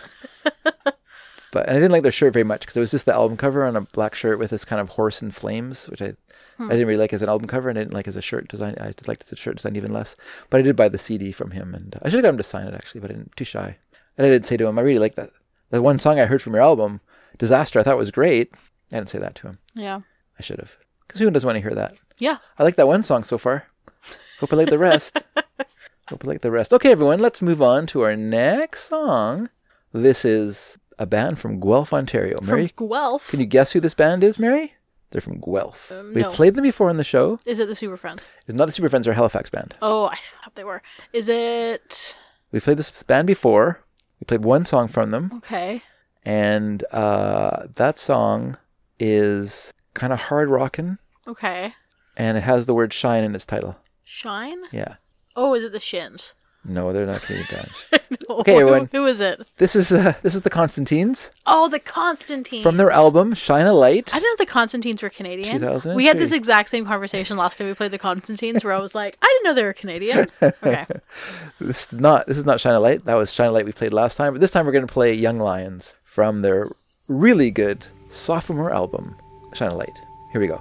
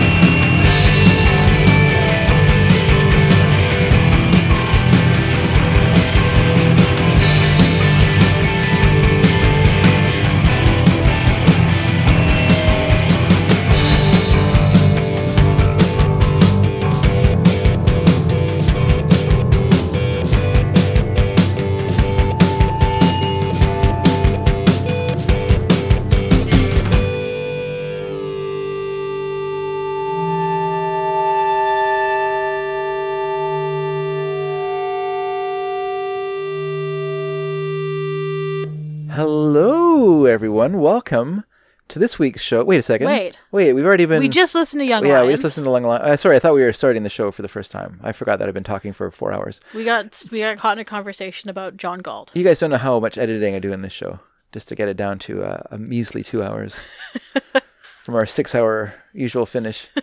So, Mary, Yes. this band, which you think is American, why do you think they're American? I thought they were British. You thought they were British? Yeah. Wow. Well, they're Canadian, which is sort of half British. Yeah, exactly. We have the best of Britain in us. It's true. We left the worst of it behind. We Sure left that did. on the shores of England. We said, get rid of that. Yeah. We're not bringing that with us. Yeah. We're not bringing those British things with us. We did say that. We brought only the good things here. Yes. Us and brown sauce. Those are the. I think we the left great brown thing. sauce there. I don't think so, Mary. I think you can still Pretty get sure brown we sauce. You don't left brown you sauce Don't know about back in- that. I think we still. I'm pretty No, positive. I think if that you brown look in our sauce fridge, stayed. you'll find No, some. Not in mine.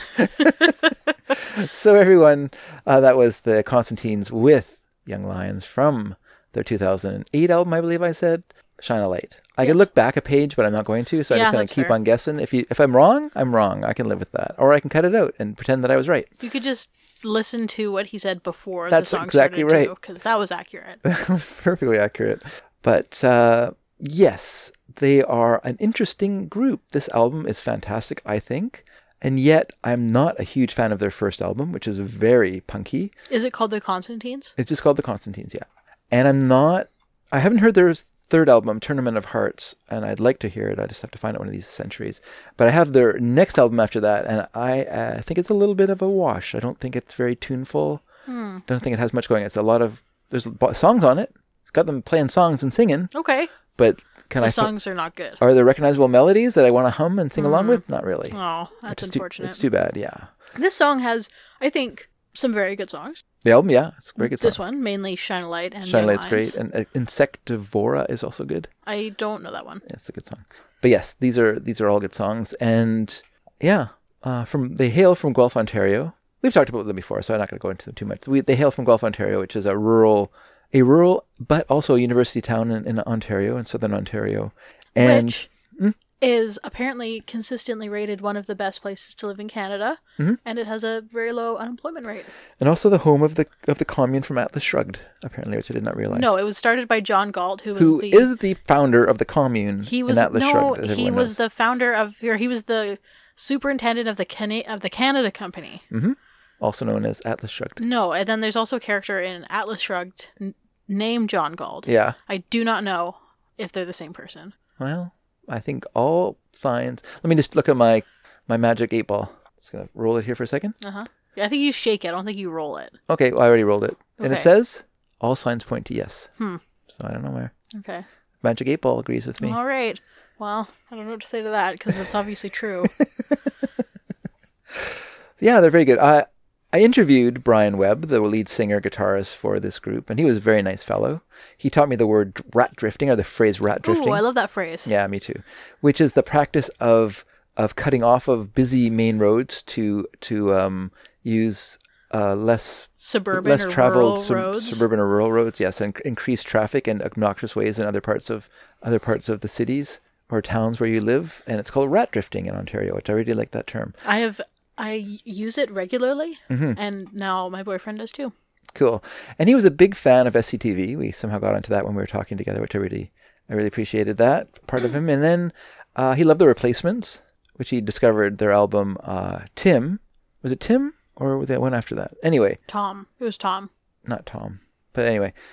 Tim, or maybe Pleased to Meet Me. I think it was Pleased to Meet Me that he really appreciated. He got that from a cutout bin or something and really liked it. And it kind of had shaped their band, as well as getting an organ player. A guy named Will Kidman joined them on organ and really changed their sound for this album. But and it was really nice. And what's funny is that he sounded nothing like his singing voice. Like if you listen to on the song, it sounds like whenever you listen to him, he could like the hoarsest voice of all time. He could Yes. barely speak. But no, he just talked like a Normal person. normal dude, and then gets on stage. And I never saw him on stage though, because I only got to interview him.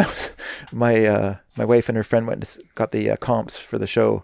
I got the job of interviewing and transcribing this interview. So wait, you didn't get to see him? I didn't get to see him play. That's no. weird. I've never seen the Constantine, so I'm kind of sad about that. I wish I'd seen them. Anywho, let's go on to our next song, which is by a group that we were talking about earlier in a roundabout way. Mary was saying that the Sloan were the biggest band in Canada that weren't popular in the States. But no, this band is the biggest band in Canada Let's see. that's not popular in the States. This band is the Tragically Hip. Oh, okay. Oh, yes. Were the Tragically Hip not popular in the States? Not at all. Dang.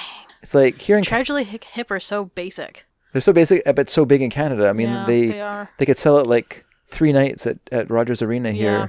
You know, it's not huge. It's a 16,000 seater, so 16. So it's 48,000 Yeah. people that see them over 3 nights. But you know, that's pretty good for Canada. Yeah, well, And- pretty good for one city and Yeah, and, but that's just one city. Like they Yeah. could do that in lots of cities, and then they would also regularly tour in rural areas as well, Mm-hmm. which people who live in rural areas love those sort of musicians. Like a guy like Burton Cummings, who used to play in the Guess Who and then went on to a solo career as Burton Cummings. Mm-hmm.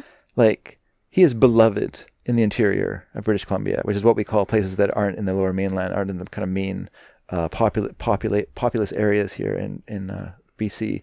So BC, we have the interior, which kind of encompasses the Okanagan, the Kootenays, and other areas. The north. And Peace River River region, that's right. And so we could keep naming them, but it's not important. But but yeah, so someone like Burton Cummings would not just come to Vancouver and like play one night at Jam Place. He would like go to Merritt. He would go to Kelowna. He would go to Kamloops. He would go to these smaller areas. It's still populous, but he would go to these smaller areas and perform. Fort St. John. Perform there. Prince George. So people love those guys. Like the rest of us are just kind of like, yeah, whatever. Yeah. Burton Cummings. Who? Some old guy playing from some old band. Yeah. But they're just like, oh man, I love Burton Cummings. You know, he would come and play every year. You'd be like, oh, okay. I guess people appreciate that though, because bands don't. Yeah. It's kind of like when I interviewed Boy, the guy from Boy, and he was on a tour with a big band. I can't remember who it was now. And they had already done like a major tour of Canada, like had gone to Vancouver, Edmonton, Calgary, Toronto, places like that. But then they were doing it again, but they were going to smaller towns. So instead of playing in Vancouver, they were playing in Abbotsford. I can't remember who it was now, for the life of me. It's a pretty cool idea, though. It is a cool idea, yeah. And so they didn't have Boy for the larger one, but for the smaller one, they had Boy opening for them, which is good for them. Anyway, this is Tragically Hip. This song is called Ahead by a Century. At this time, when I put this on this mix, it wasn't very well known. Now it is used for the theme song of a TV show on Netflix. But at the time, TV show? Anne with an E. Oh, has the song as its opening credits. Right. That's fair, because I, personally, believe that this is their only good song, The Tragically Hip. They have other good songs. But let's listen to... I've not heard them. This song from 1996 from their album Trouble in the Henhouse. Here is Ahead by a Century. A very good song. Let's go.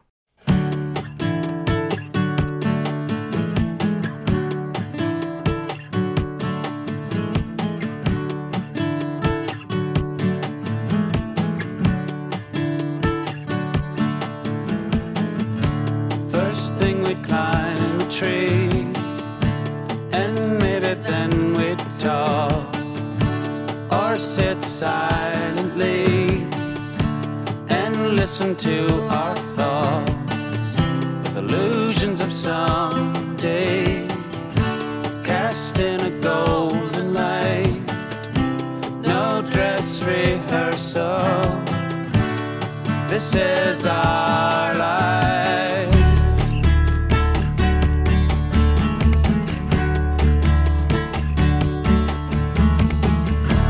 And that's where the hornet stung me, and I had a feverish dream with revenge and doubt. Tonight we smoke them out. You are ahead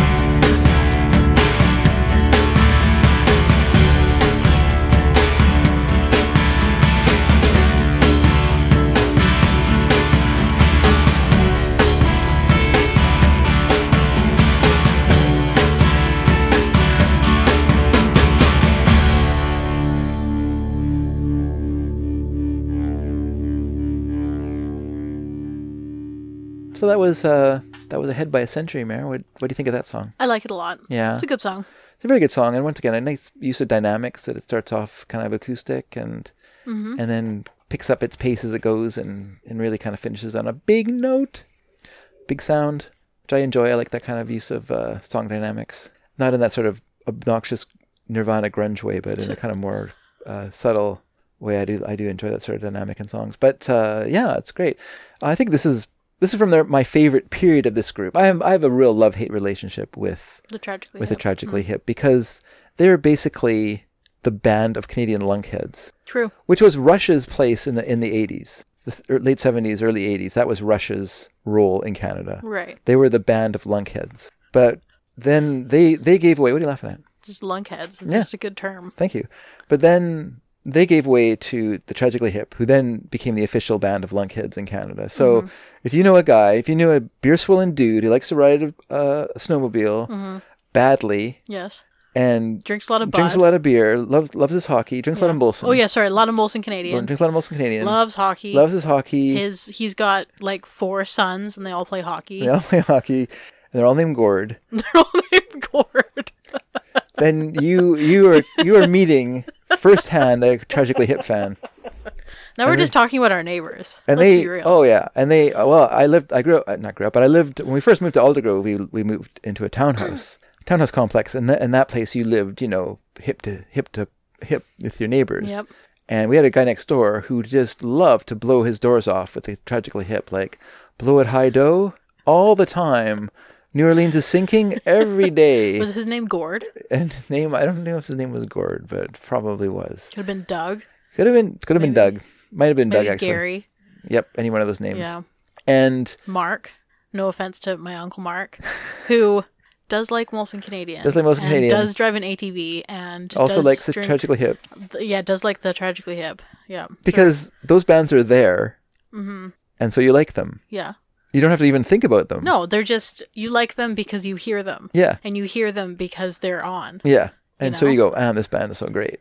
So my feeling about this band was that I hated them for the longest time. Like if you said to me, what do you think of the Tragically Hip, Dave? I would run screaming from you and jump into a vat of boiling acid to avoid the conversation. I would turn and spit on the ground as if it was a gypsy curse you had just laid upon me. You would throw the salt over your shoulder. I would throw the salt shaker over my shoulder, just in case that wasn't enough. Just in case the lead singer of Tragically Hip was behind me. Was standing behind you. In case Gord Downey. Yes, Gord Downey, the lead singer of the Tragically Hip, was standing behind me. It's a very Canadian name, huh? This band is so Canadian. There's 2 Gords in the band. That's how Canadian they are. So I heard the song, though, on the radio one day. Mm-hmm. Definitely not the opera, on CBC. They played this song just when I was driving home one day after work, and I didn't know it was. Wait. Yeah. Do people we reference the CBC a lot? Do people who listen to this podcast know what the CBC is? Who cares? Have we talked about that? They can find out. Okay, it's Canadian Broadcasting Company or corporation. Yes, it's a corporation. It is the Canadian Broadcasting Corporation. It is. It started about the same time as the BBC, the British Broadcasting Service, or a corporation as well, and it had the same mandate, which is to provide information and entertainment to the people of Canada in a way that reflected the values of Canadians. Mm-hmm.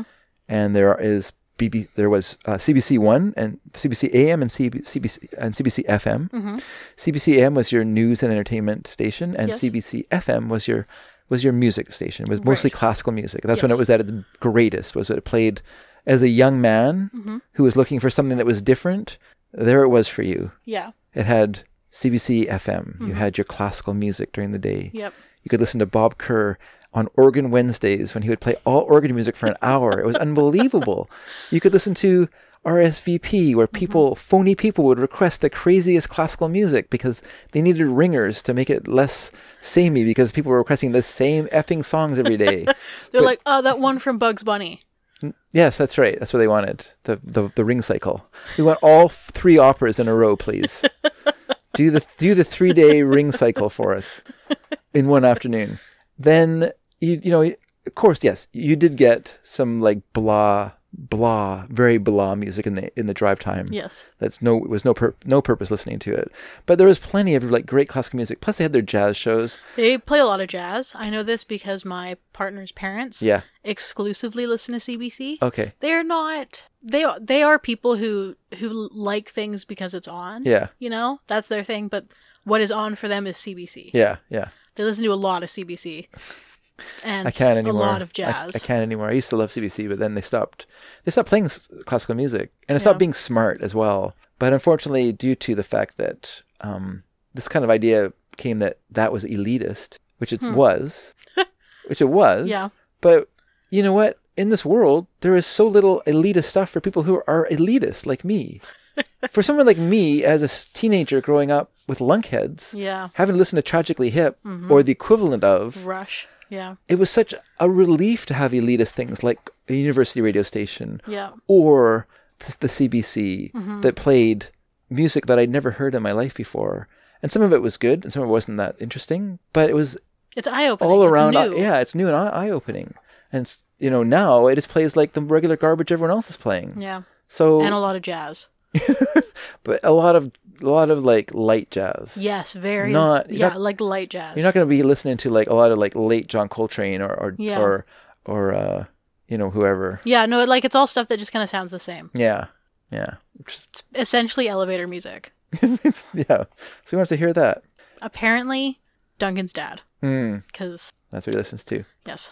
One of the interesting things about the Tragically Hip that if you look up about them, which I did because I was going to talk about them, and I have a passing familiarity with them, but mostly one of annoyance. Is it nothing ever mentions where their name came from, which is so clearly out of Elvis Costello song. Oh. Like I don't understand why people listen say they took their name from the Elvis Costello song "Town Crier" from his 1979 album Imperial Arts 81. Actually, I can't remember when that album came out. Sorry, everyone. I'm dumb, but I think it's from 81 or so. 81. You're not dumb. No, I'm not dumb. You're not dumb because you can't remember the exact year of this Elvis Costello album no one's ever heard of. Wait, people have heard of Imperial I Bedroom. don't think so. It was a big album. It was produced by Jeff Emmerich. Dad, no one on the planet knows who Jeff Emmerich is, and no one on the planet knows who Elvis Costello is. Dear, people on the planet know who Jeff Emmerich is because he produced the Beatles during their pomp period. No one knows that. Revolver, Sgt. Pepper. Dad, you have a Magical Mystery really, Tour. really weird concept of what people know. Yeah, everyone knows that. No, Dad, no one knows that. No one knows who produced the Beatles. Everyone knows. He didn't produce them. He was the engineer. No one knows what an engineer for a band does, let alone who the engineer for the Beatles was. He drives the train for them. Dad, Yes. lots of people can't even name all the Beatles. Yeah, I think people can name the Beatles. Are you saying you can't name the Beatles? No, I can, but I'm saying lots of people can't. I think most people can name the Beatles. I don't think most people can. You mean first and last name or just their first names? I'm saying first and last name. Okay, Les can name their first last, but I think almost everyone can name their first names. With no John, Paul, George, and Ringo. I mean, I think that's because everyone was Ringo. Yeah. And then the other three names, if you were to just guess three generic men's names from that time, you would Get pretty close? You'd get pretty close. You'd get probably 2 out of 3. Yes. Well, anyway, so yeah, it's just weird to me that no one ever goes, where did they get their name, the Tragically Hip, from this song by Elvis Costello, which I just thought was weird. Mm-hmm. I'm the town crier, everyone knows. I'm the town crier, everybody knows. He's very sad. That's And why he he's the says town crier. tragically hip in that? Yeah, at the end. Something or other and Tragically Hip. Yeah. It's a good lyric. It is. What are you looking up? The lyrics to that song. Oh, okay. Town Crier from Imperial Bedroom, Elvis Costello. Yeah, so Gord Downey, the lead singer of the band, unfortunately in 2015 was diagnosed with brain cancer. And the band did like this massive... 1982. 1982. Oh, I was going to say that after I said 81. I was like, maybe 82. Because 81 would have been Trust. Yeah, because Get Happy is 80. 81 is Trust. 82 is Imperial Bedroom. Then you get Almost Blue, which is 83. And then 84 is Punch the Clock. And then 85 is Goodbye Cruel World. Then 86 is Imperial Bedroom.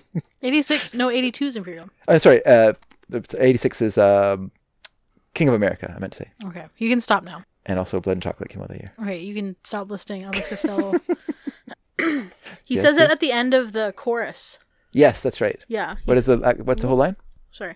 Do you want to hear the chorus or just the line? You can say the chorus. He says, I'm the town crier and everybody knows. Yeah. I'm a little down with a lifetime to go.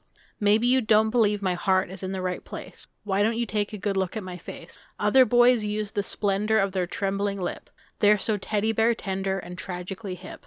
There you go. It's a good lyric Yep, from Elvis there. it is. He's a good lyricist. If only I paid attention to lyrics. Hey, did you know that this was produced by Jeff Emmerich, who produced the Beatles?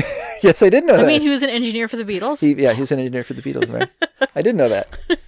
Yeah, so does everyone. Yeah, it's a well-known thing about Jeff Emmerich it's that not. he brought a whole new sound to the Beatles. Yeah, but no one knows who Jeff Emmerich is. They know that he brought a whole new sound to the Beatles, Mary. Everyone knows that. No, they don't. And also that he drove a train. He's an engineer. I think that's a different kind of engineer, but If you say so. what do I know? I don't know anything about Jeff Emmerich.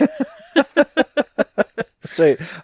Why are you doubting me? So anyway, Gord Downie got brain cancer. The band did this huge tour of Canada. Yeah. Everyone sobbed for 2 years. Oh my god. It was like on every single person's Facebook page was like, "Whoa, the Tragically Hip are my favorite band." I was like, who cares? I'm sorry that this one guy is dying. Yeah. I feel really bad about that. Yeah. It's that's a bummer. Yeah. But come was for on, him. it doesn't mean it sucks for him. But it doesn't mean that the Tragically Hip's your favorite band. Yeah, I've never heard you mention them before. Well, all right, Yeah, I guess. it was like a national mourning. Ugh. There's a video of the Prime Minister of Canada, just walking down the street in wherever, some small town like Hamilton or whatever, Ontario. Not a small town, it's a city, but anyway, walking down the street in this just by himself, going to the final concert of the group as they played at their very final 2-night stand at the Sky Dome in Toronto or whatever. And then and then he passed away, and then the band retired the name in 2018. So now all of the Elvis Costello albums with the Town Crier, it's a blank spot on the record because they can't say Tragically Hip now because they retired the name. No, that's. You looked all concerned. What do you mean? No, I was confused. I was like, how would that? They retired the name. Elvis Costello, please take this name that we took from you off of your records. I thought you were going to say they trademarked it so no one else could ever use it. That's right. That's right. Okay. Because it's now what you say is the characters from Supernatural, Castiel and what's the brother? Sam and Dean. Dean and Castiel are tragically ship. Because they never will be shipped together in that show, guys. Sure won't. Get over yourselves. Everybody's mad about that. Ugh, I know. All right. It's the worst. That was really obscure, everyone. See, that was more obscure than Jeff Emmerich, I think. I do think bring up Destiel shipping on our music podcast is more obscure than Bring up Jeff Emmerich. than Jeff Emmerich. Yeah. I think most people who listen to the show know who Jeff Emmerich is. Yeah. Most people don't know about Tumblr and their obsession with Destiel, the ship that will never happen. Anyhow, so let's get to our last song of this episode, everyone. This was me being lazy. I thought to myself, you know what? I got to do 2 CDs for this guy. You know what I'm going to do? I'm going to put a 9-minute song on the CD. No, that's not where I put it on. I just love this song so much that I just felt like someone had to get it, and this person was the one who got it. Sorry, Dylan. Sorry, Dylan, if you didn't enjoy it, because it's 9 minutes long, so it's 9 minutes of non-enjoyment if you didn't like it. But this is Destroyer. Yes. One of my all-time favorite groups. I love the period from basically from 2000 to 2006. I love Destroyer. After this period, I go off of them a bit. I think they just changed their sound into a direction I'm not too fond of, i.e. very slow songs that aren't that melodic. Right. And I'm a melody guy. Yes. And that is just a fact that I'm Mr. Melody. So if a song isn't melodic, doesn't have harmonies, and isn't singable, alongable, then I'm not as interestable in that songable. Right. And I also like to rhymeable. Yes. So let's listen to Rubies from the album Destroyer's Rubies from 2006. And also I think this is their best album as well. Yes, I agree. So let's listen to this song. Everyone, I apologize right now, but it is 9 minutes long, but I think you're going to enjoy it. And let me just say before it starts that I want everyone out there to listen to how this song goes, because I think it's really fascinating how Behar put it together, because it starts as like a full band sound, and then it slowly devolves from there from full band to just Behar on guitar, and then he just starts, instead of singing the words, he just starts to sing, to kind of vocalize to it. And then the guitar almost just becomes strummed without any chords, just sort of moving his hands it's just weird how to describe it, but he's just sort of moving he's doing like bar chords, but they're not like real chords. He's just kind of blocking on the guitar with his hands and sort of moving his fingers up and down the neck to kind of emulate chords. And then it just goes from there to nothing, to silence, and all you hear then is just him putting down the guitar and getting off his stool as the song ends. Mm-hmm. And it's just an interesting like go from complexity of the music down to the silence. Yeah. And let's listen to that song now, everyone, and let's all enjoy it for once. Dueling cyclones, jackknives, they got eyes for your wife, and the blood that lives in her heart.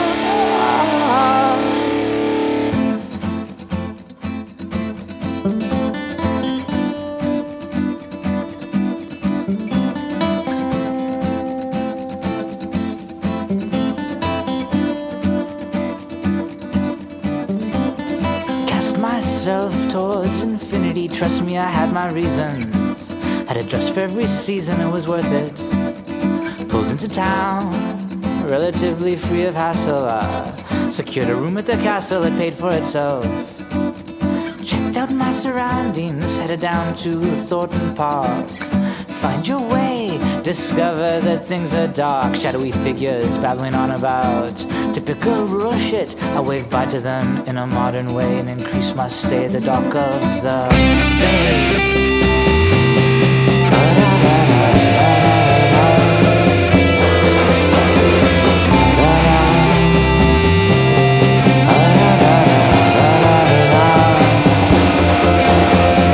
Quiet Ruby, someone's coming.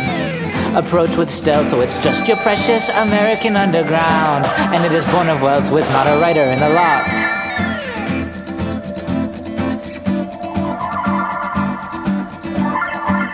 Sapphires vie for your attention. Cheap dancers, they mean well in their way.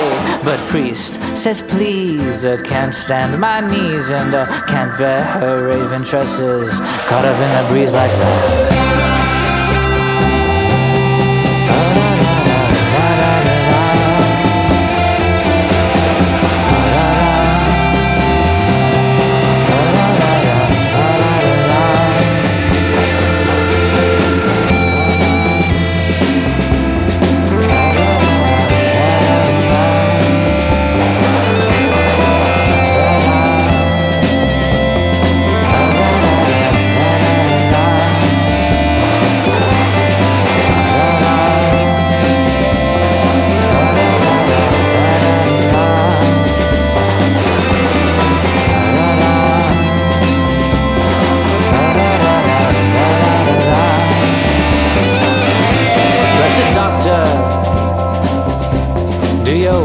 Cut me open,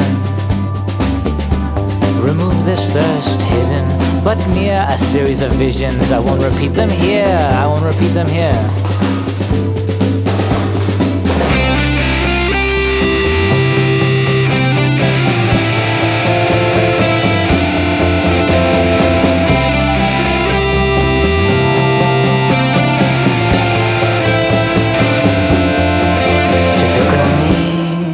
Typical me, I gave my cargo to the sea. I gave the water what it always wanted to be.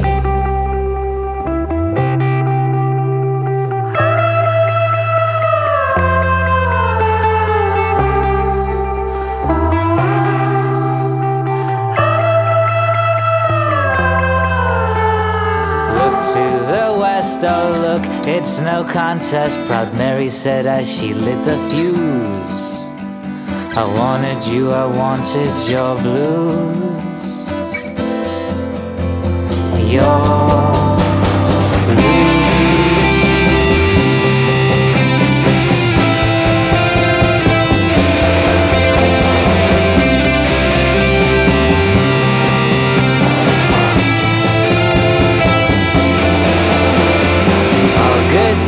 must come to one end, the bad ones just go on forever. Isn't that what I just said? It is now and it is never. It is now and it is never. It is now and it is never. It is now and it is never.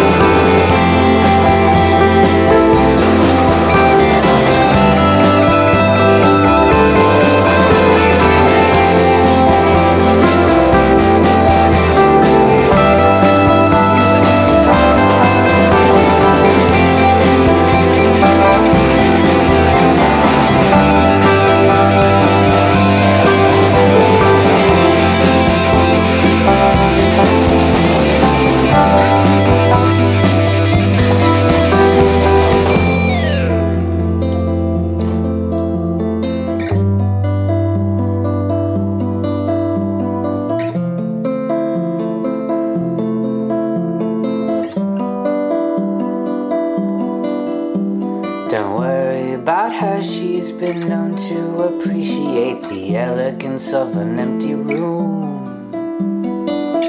Look, I made you this broom, a predicate warning to the sun. This night advances on.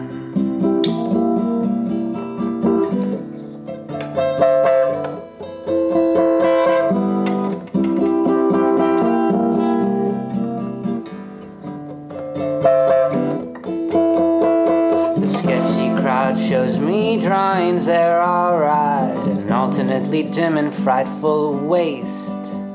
Now come on, honey, let's go outside. You disrupt the world's disorder just by virtue of your grace. You know, I didn't want to go, but leave I must, as gratifying as this dust was.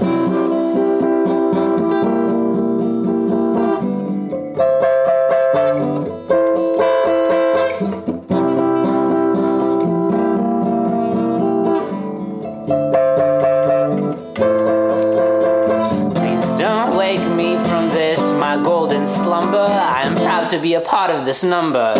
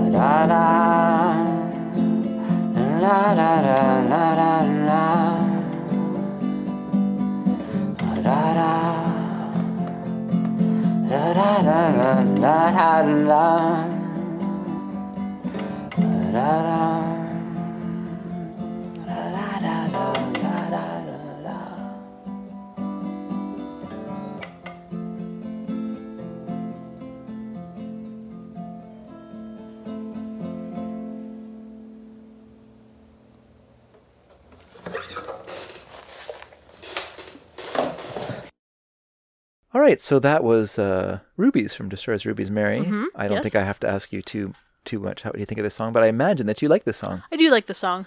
It's good. It's very good. I think I personally would not put it on a mixtape. Oh, really? Because it's long. Yeah. But I also really like the song. I cannot fault you for putting it on. Well, I feel like because it's almost sweet-like in its approach, that it's in kind of sections, that it works because you're not just, it's not the same all the way through. Right, right. So you do have that going for it. But yes, I love it so much that I just wanted someone to hear it, someone other than me to hear it, other than me and you, other than my immediate family who have had this music foisted on them throughout their lives. True. True. Very, very true. Not a lie. Not a lie. This father did not grow up in the car listening to children's music when these kids were children. True. We did not listen to Banana Boat. No, Banana Phone. Banana Phone. Or Baby Beluga or whatever. Yeah. Volley? Oh, what's the guy's name? I don't even know. But I don't even know the name of children's music. Fred Penner or any of those people. We didn't listen to any of that kind of. We listened to that in Grandma's car. Yeah, that's fine. If Grandma wants to suffer with that nonsense, she can do so. What's that guy's name?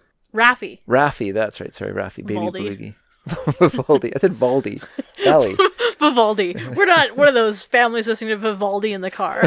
It's true, we weren't. We weren't. Yeah, we were listening to. I don't care for that period of classical music very much. Listening to the Holy Modal Rounders. Yeah, Michael Hurley. For the Cloud Tones. You know. Yeah, good music. Garbage. But Destroyer is Dan Behar, and Dan Behar is Destroyer. Yes. There's no other way around it. There's been no other constant in this group but Dan Behar. And his particular vision of the group is what makes Destroyer Destroyer. Now, I work with a guy who lived in Vancouver for a long time and knew a lot of people that we've played. Like, he was friends with AC Newman, knew Nico Case, knew Dan Behar. But knew Dan Behar as a guy who babysat for someone else. Oh, okay.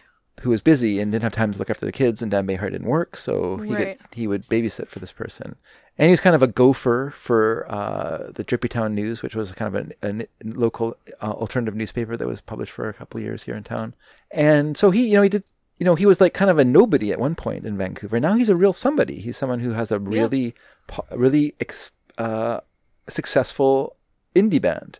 In successful in indie terms, but that's a success if you grew up in Vancouver babysitting for someone because you couldn't find a job. Yeah. To be suddenly you're out there as like this very individual person who, every album you do is slightly different than the last one because each album reflects your changing taste in music. So you go from like the Bowie-isms of Street Hawk, A Seduction, yeah, to this album, which is, to me, makes me think of like Prefab Sprout or Martin Stevenson, the Dainties era British pop. Like I can hear a lot of like kind of mid-'80s, which called like C86 bands, you'd call them. Kind of guitar heavy bands. Like to me, there's a real kind of strong element to this song. Like I say, he's based in Vancouver, and many of his lyrics reference Vancouver, including this song. His roots were in lo-fi folk when he started. His first album, We Can Build a Bridge, something that kind of, it's practically unlistenable, everyone. Believe me, I have tried to listen to it a couple times, and it is not a pleasant experience. Brings lo-fi, I think, should be called no-fi, because it is in no way an enjoyable experience. What are you smiling at, Mary? You've sent me. Oh, okay.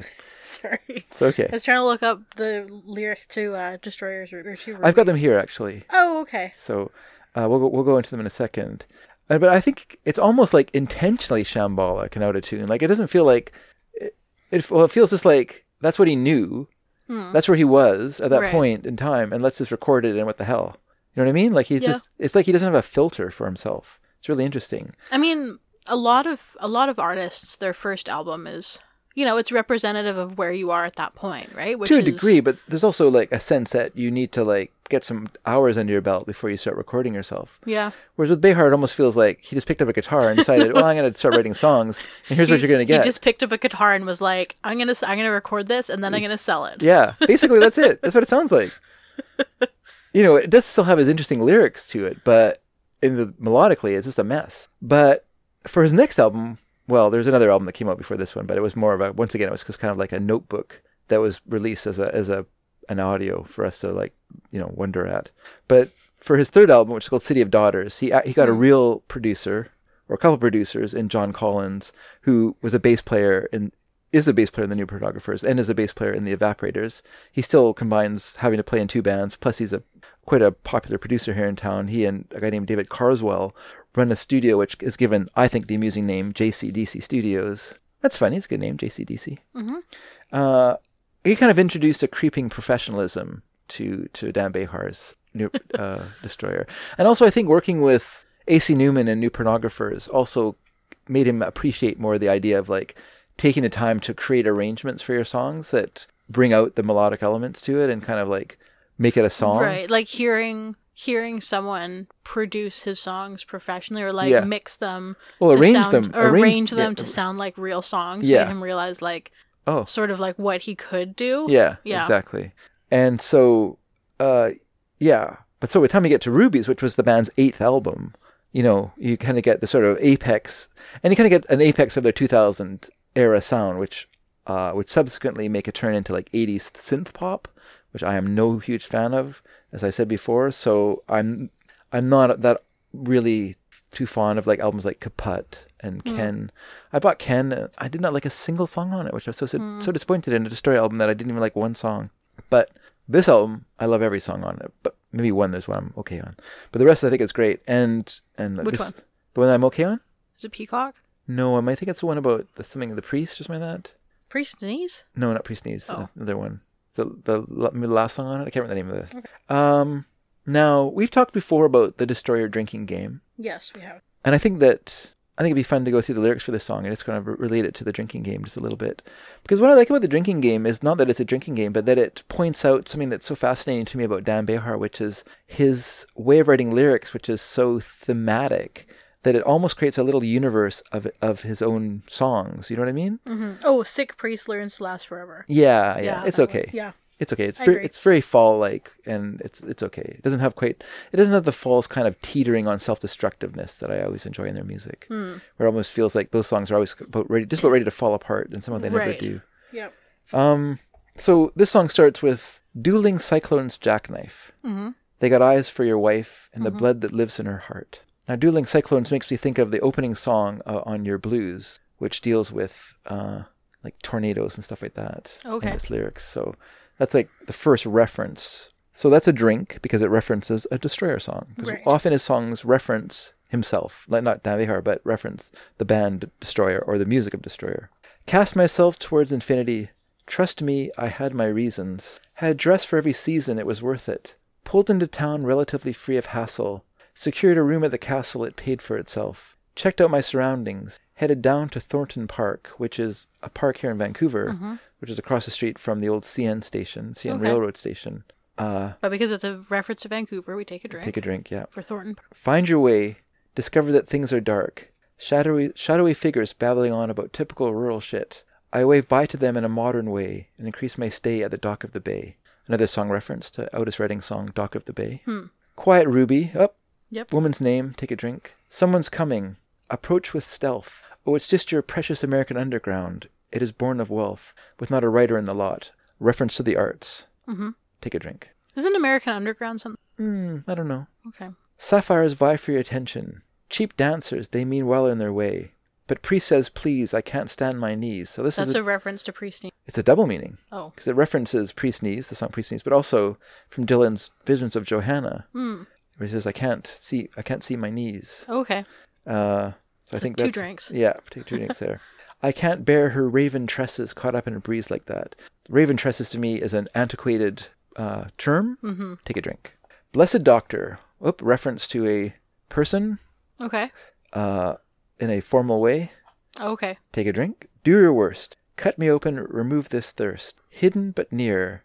A series of visions. Once again, could be a reference to Visions of Johanna. I won't repeat them here. I won't repeat them here. Typical me, typical me. Reference to the Smith song, I started something I couldn't finish, which has that line in it. I gave my cargo to the sea. Nautical reference. Take a drink. Well, if nautical reference is one, then Yeah. the being at the dock. Oh, yeah, at that's the also- bay it's a double- Is, that's is right, sorry. another. Well, being at the dock at the bay is probably a Vancouver reference and a nautical reference, as well as being. A reference to Otis Redding. Yeah. Good point. 3 drinks there. Starting to get blind drunk here. I gave the water what it always wanted to be. Look to the west in the imperative there. So anything where he commands you to do something, take a drink. Look, it's no contest, Proud Mary said as she lit the fuse. Woman's name. Woman's name, song. Proud Mary. Creedence Clearwater Revival song. And also, it's someone saying something in quotation marks. So 3 drinks there. Okay. I wanted your blues, a reference to the Destroyer album Your Blues. and the song Your Blues, which the Dueling Cyclones comes from. Yeah. That song that you're referencing is Notorious Lightning, right? Yes, that's Notorious Lightning. All good things must come to an end. The bad ones just go on forever. That is a quotation. Take a drink. Okay. Also, good things must come to an end is in a way, all things must pass. The George Harrison song reference. I think you can take a drink for that if you want.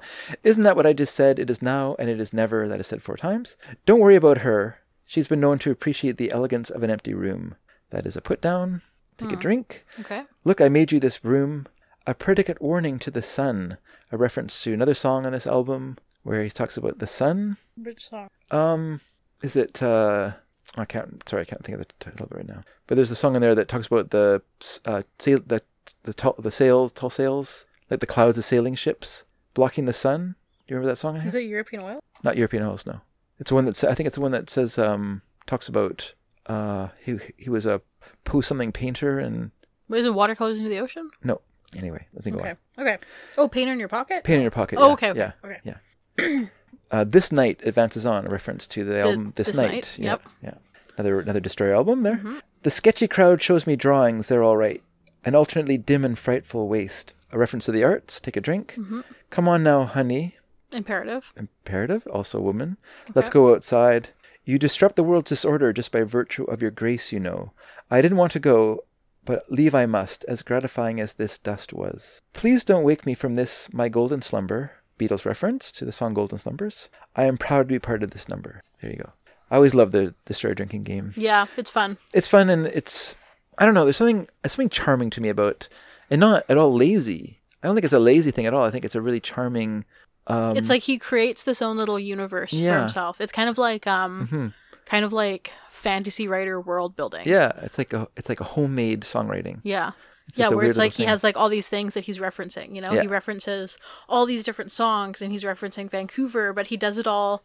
He's not referencing songs by like popular songs by like saying their titles. Yeah. He's referencing popular or like semi-popular songs by popular bands by saying like a line that someone could recognize as being a line from that song if they know that song really well. Yeah. And if they know that band really well. Yeah. Right? Like he's not saying like Strawberry Fields Forever, wink, like Yeah. Yeah. It's incorporated into the song. But at the same time, it's also a pointer back to the past.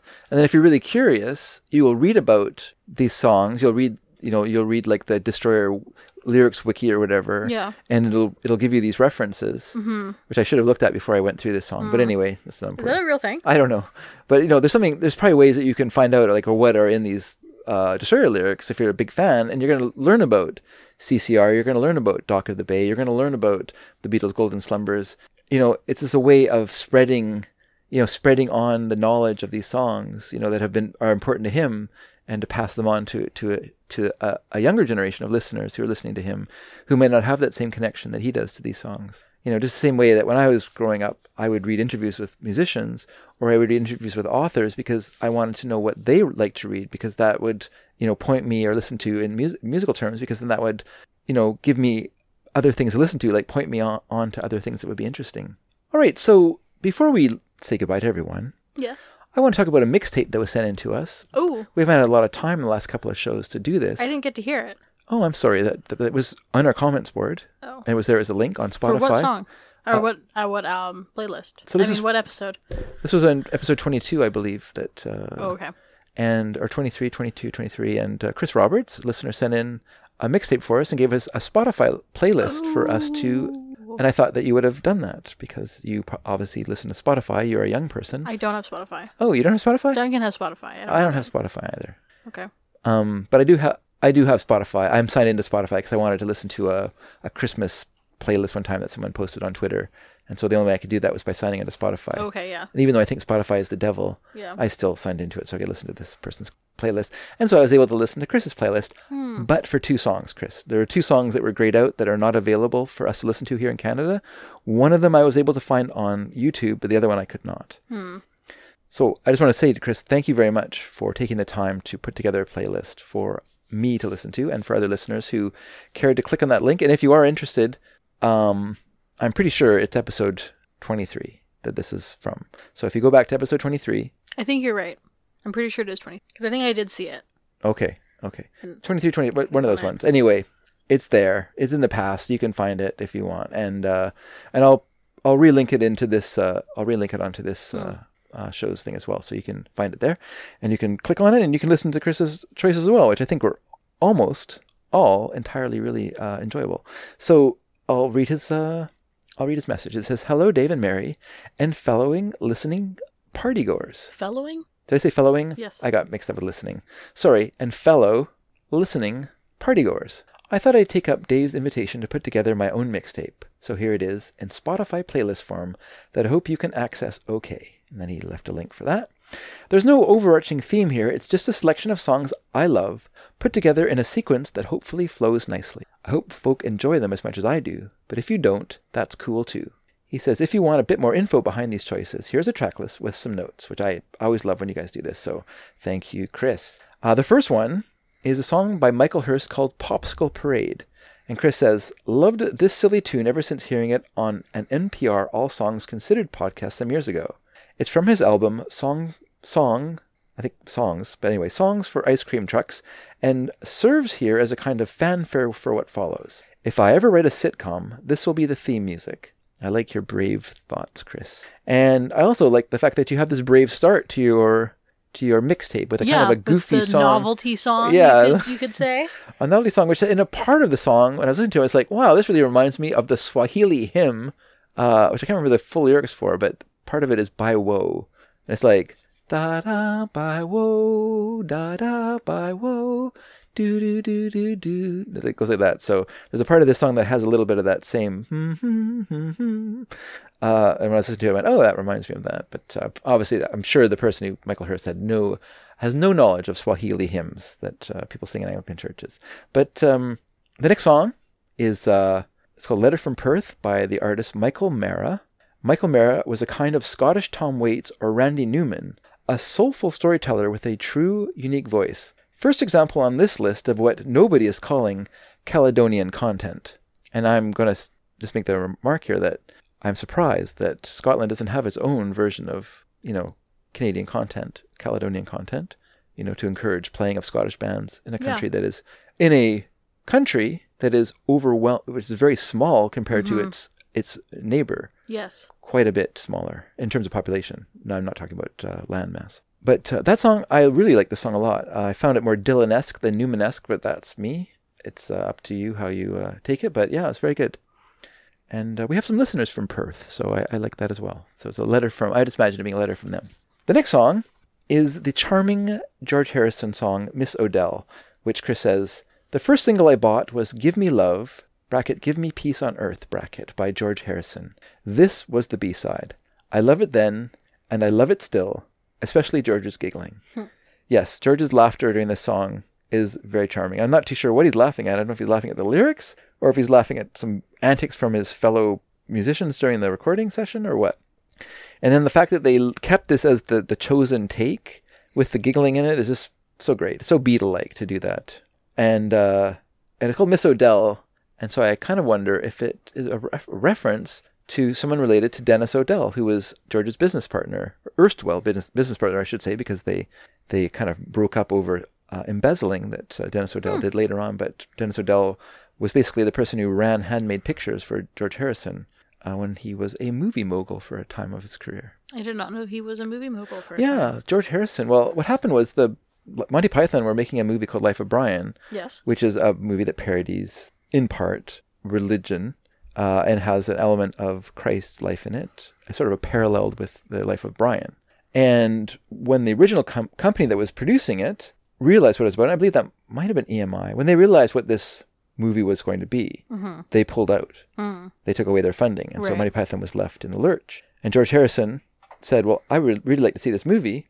I will give you the money to make this movie. And so he mortgaged his house, Friar Park, which was this enormous, beautiful manor park that he had bought with his money in the early 70s, which he loved dearly, which he had spent, hundreds of thousands of pounds, if not millions of pounds, refurbishing and restoring into its former greatness. Cool.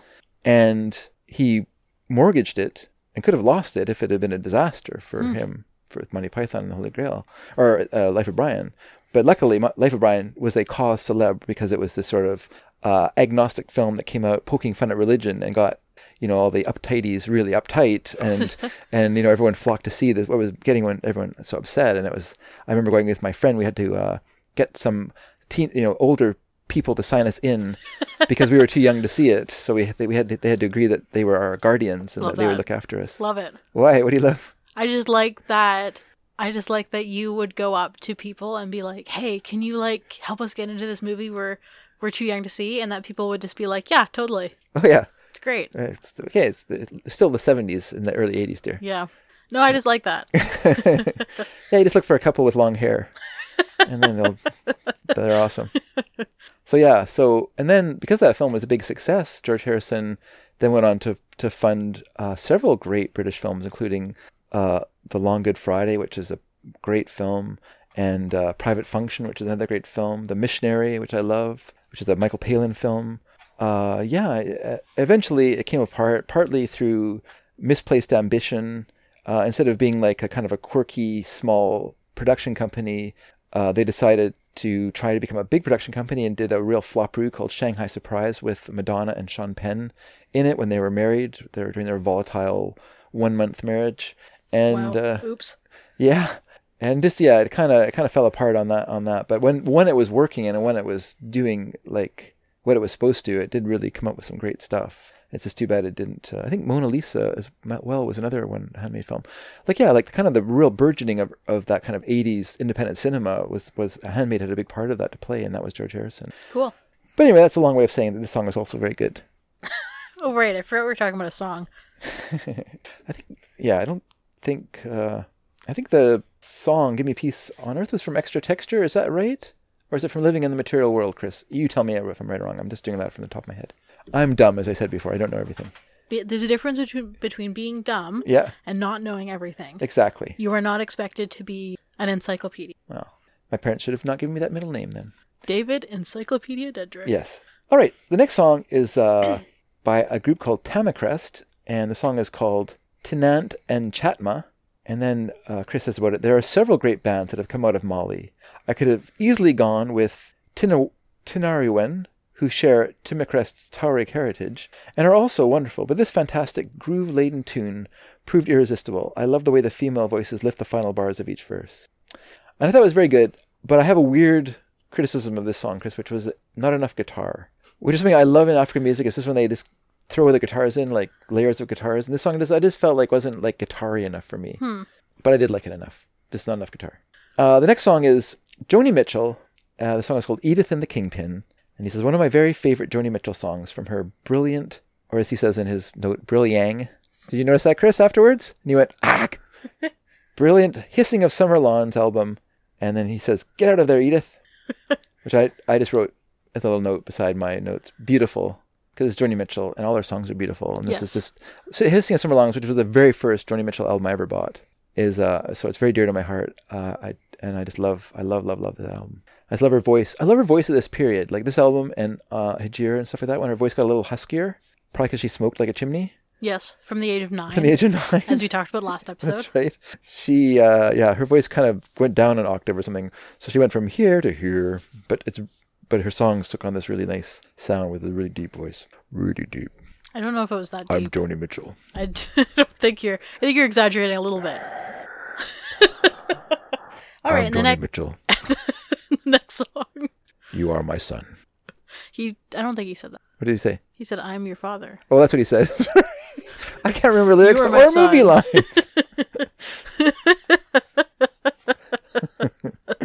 Oh, dear. You know what? I could cut that out and make myself look good, or keep it in and look like a dummy. Yeah, because I think... Guess which one I'm going to choose? The one that makes you look like a dummy. Because I think that the line is famously, Luke, I am your father. Oh, that's right. But I believe it's actually in the film, it's no, I am your father. Ah, no. Could be wrong. As Joni Mitchell said to Edith, no, I am your father. Yep.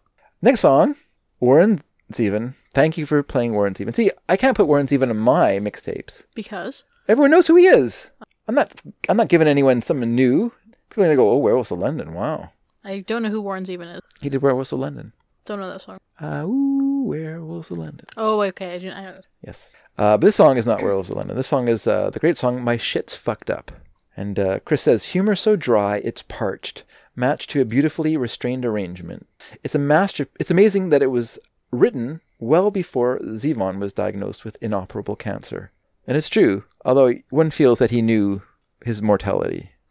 His song, I'll Sleep When I'm Dead, also kind of is that sort of foretelling song. Right. That sort of also plays with his imminent demise, which, you know, when you're in the midst of like drug addiction, imminent demise is very, very, very near to you. So yeah. I think his songs kind of reference a lot of that sort of thing. But my one comment beside it is it's a masterpiece. The song is a masterpiece. Warren Zevon had a hard time writing a bad song.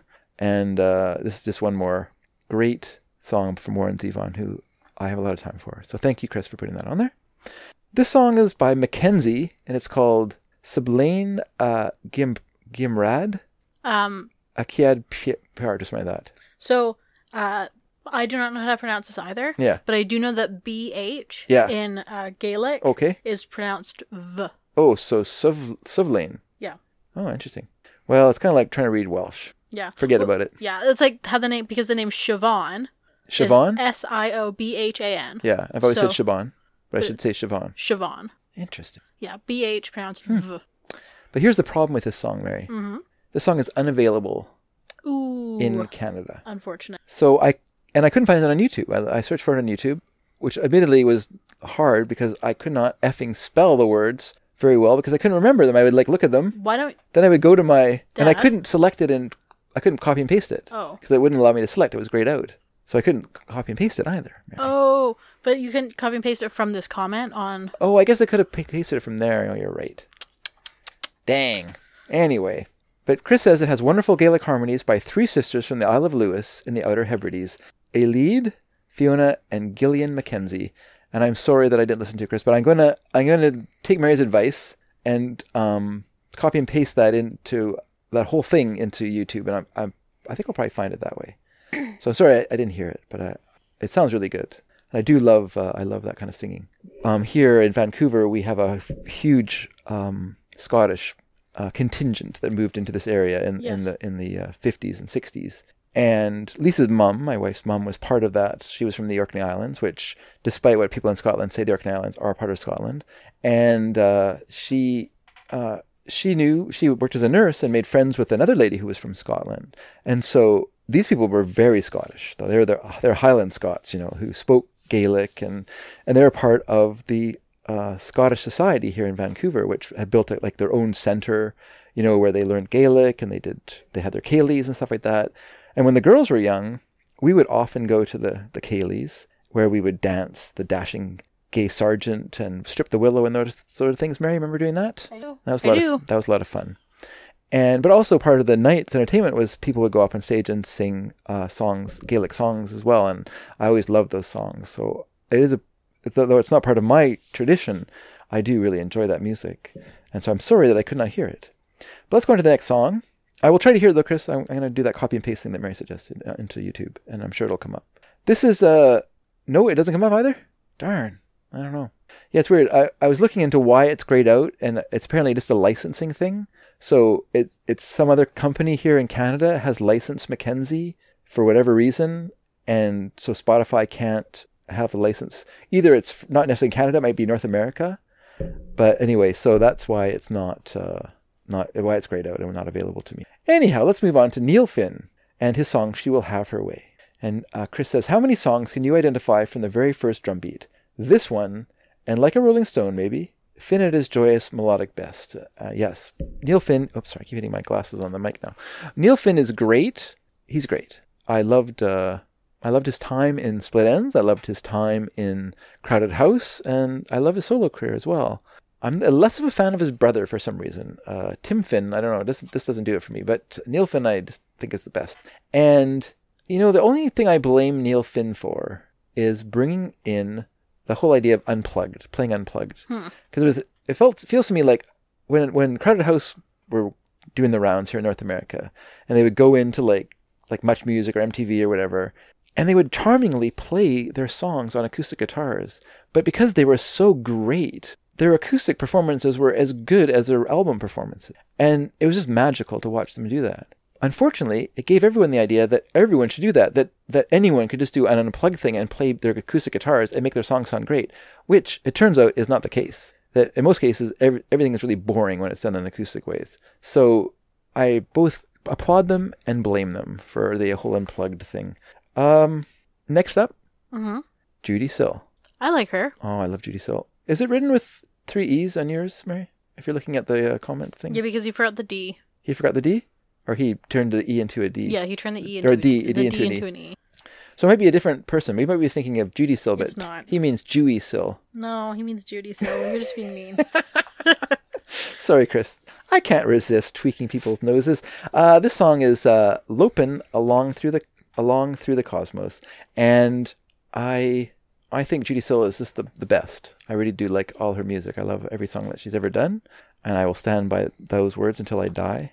And this is another one of her great songs that is just a real joy to listen to. I love her kind of her own little universe of meaning. Like when I first started listening to her, I thought, oh, this person's a Christian, I guess, because she likes to write about Jesus and she has like these sort of references in her songs. Mm-hmm. Then you listen to her and you go, oh, you realize, oh no, she has her own metaphysics that exist outside of like an accepted Christian. She's more of a mystical person. She's a mystic. That's right. Yeah. Yeah. She's not particularly Christian. Mm-hmm. She's very spiritual. She's very spiritual. She uses Christian imagery, I think, because it's kind of shorthand to understanding, you know. And then also when she was in prison, she was one of her jobs was to play piano and organ during the church services. Oh, okay. And so she learned a lot of gospel music doing that. And I think she kind of incorporated that into her playing style as a shorthand. And so her music does have that element to it. But I love that kind of cosmic mysticism that she brings to her songs. Yeah, definitely.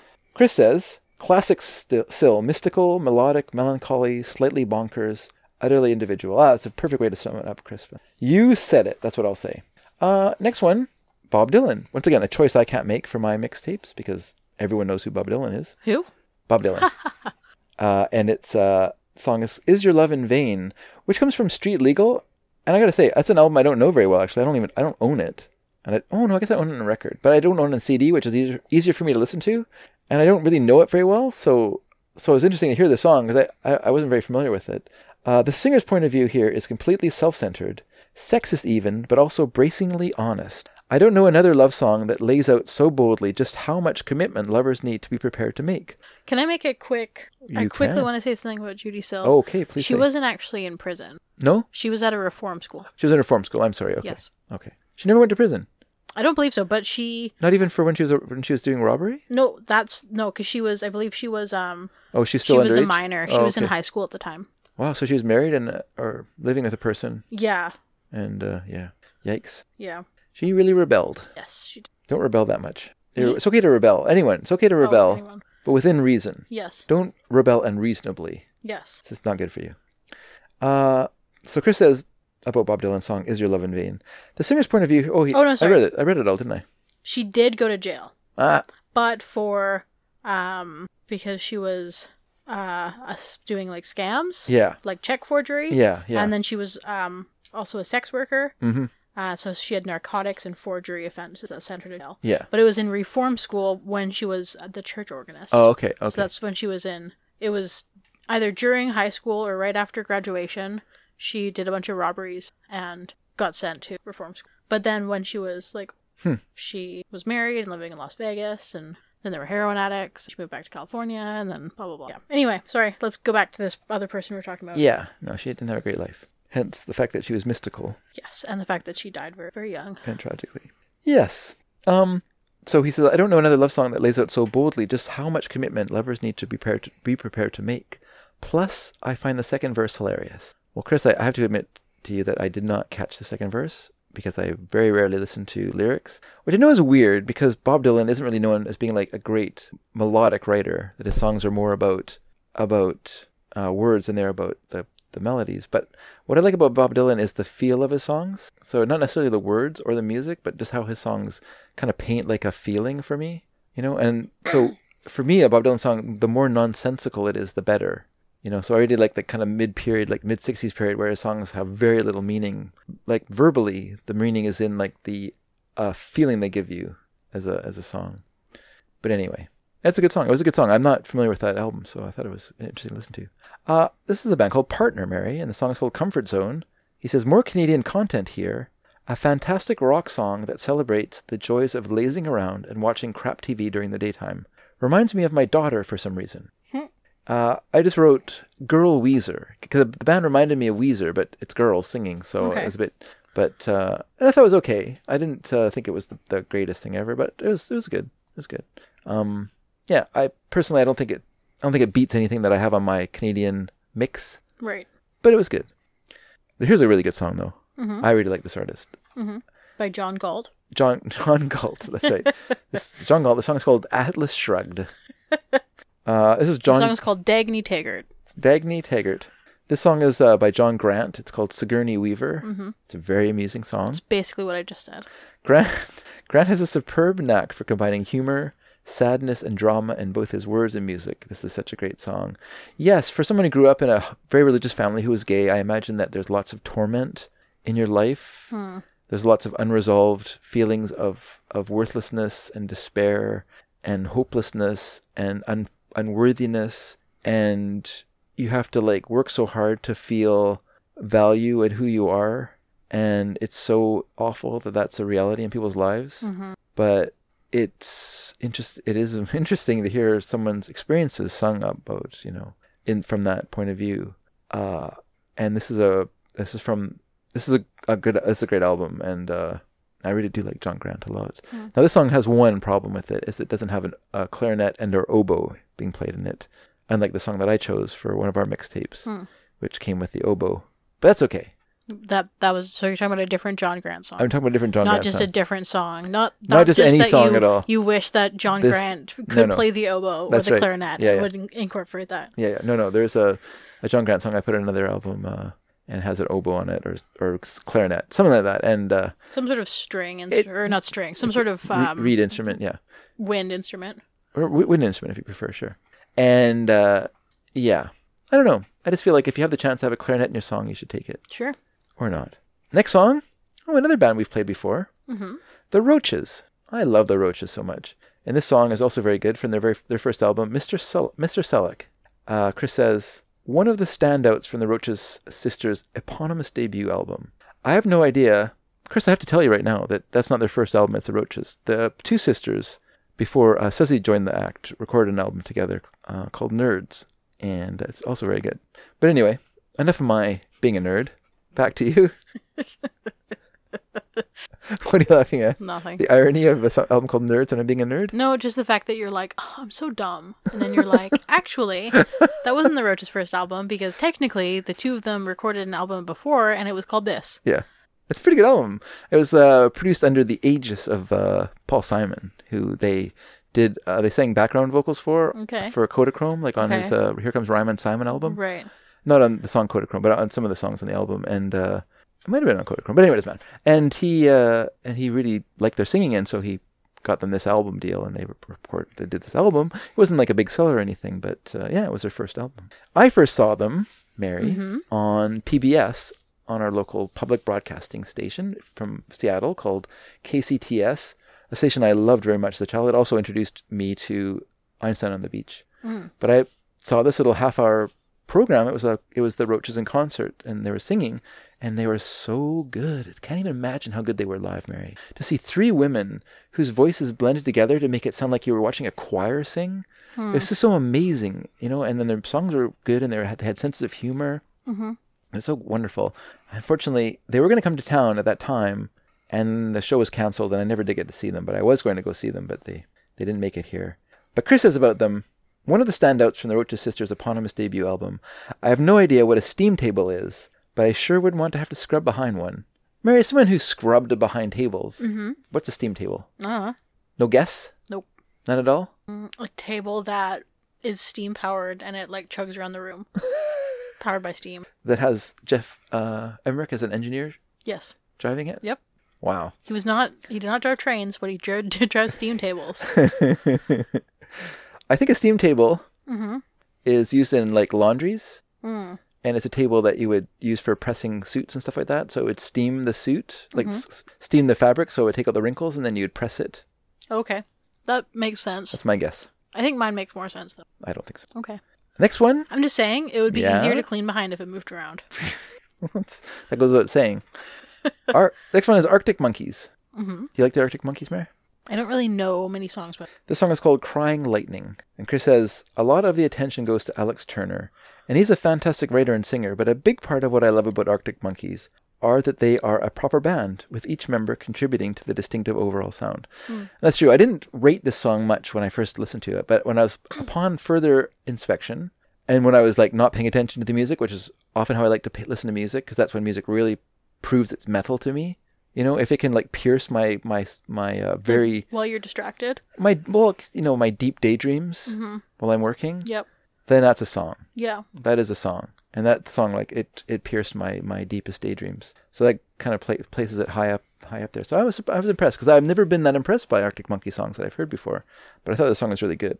So thank you for introducing me to a Arctic Monkey song I like. The next song, Ian Hunter, Irene Wild. He says he's best known as a rocker. But Hunter has a sentimental side that has produced some beautiful, tender ballads, none more moving than this lovely ode to teenage moondreaming. I thought it was okay. I said, it's okay. That was my review. That was my entire review of this person who's probably spent months working on that song. Months. if not a year or so on this song. Maybe years. Maybe he had the song in the back of his mind for a long time. Yep. Thought about it every once in a while, wrote down words, worked Yep. it out, worked out the music, got it to where he wanted it, perfected it over time. Spent a couple of months, spent some time rehearsing with the band, recording in the studio, Yep. getting all right, promoting it, getting it out there for us, touring it, Yep. playing it for people so they could hear it. And then I said it's okay. Next song. Martin Bennett, Nay Regrets. Nay. Sounds very Scottish. He says, gone too soon, Martin Bennett was a bona fide musical genius. He combined a love of traditional Scots songs and tunes with rave culture and classical music to produce something uniquely his own.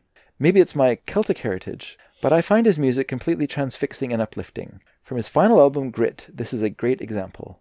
And I said, NMT. Not my thing. Not my thing, exactly. Sorry, I cannot dig rave culture. And I think the reason is that I don't do drugs, and thus I'm immune to the appeal of people dancing in a Raves. room, an incredibly hot room Yeah. with lights flashing and music playing really loudly. Yep. It goes over me. And yet, And yet, you liked Peanut Duck. I love Peanut Duck. It's awesome. Oh, thank you for reminding me about Peanut Duck, because I just want to take a brief moment here. I had to put this drawing on the website. And I hope, The Peanut Duck drawing? yes. Very good. Yes. That was from Ed Draginski. And Ed, thank you so much for that drawing of Peanut Duck. I don't know if I forgot to say thank you last show or if it fell in between these two episodes, but that's so good. It's so good. And I'll pay you some money.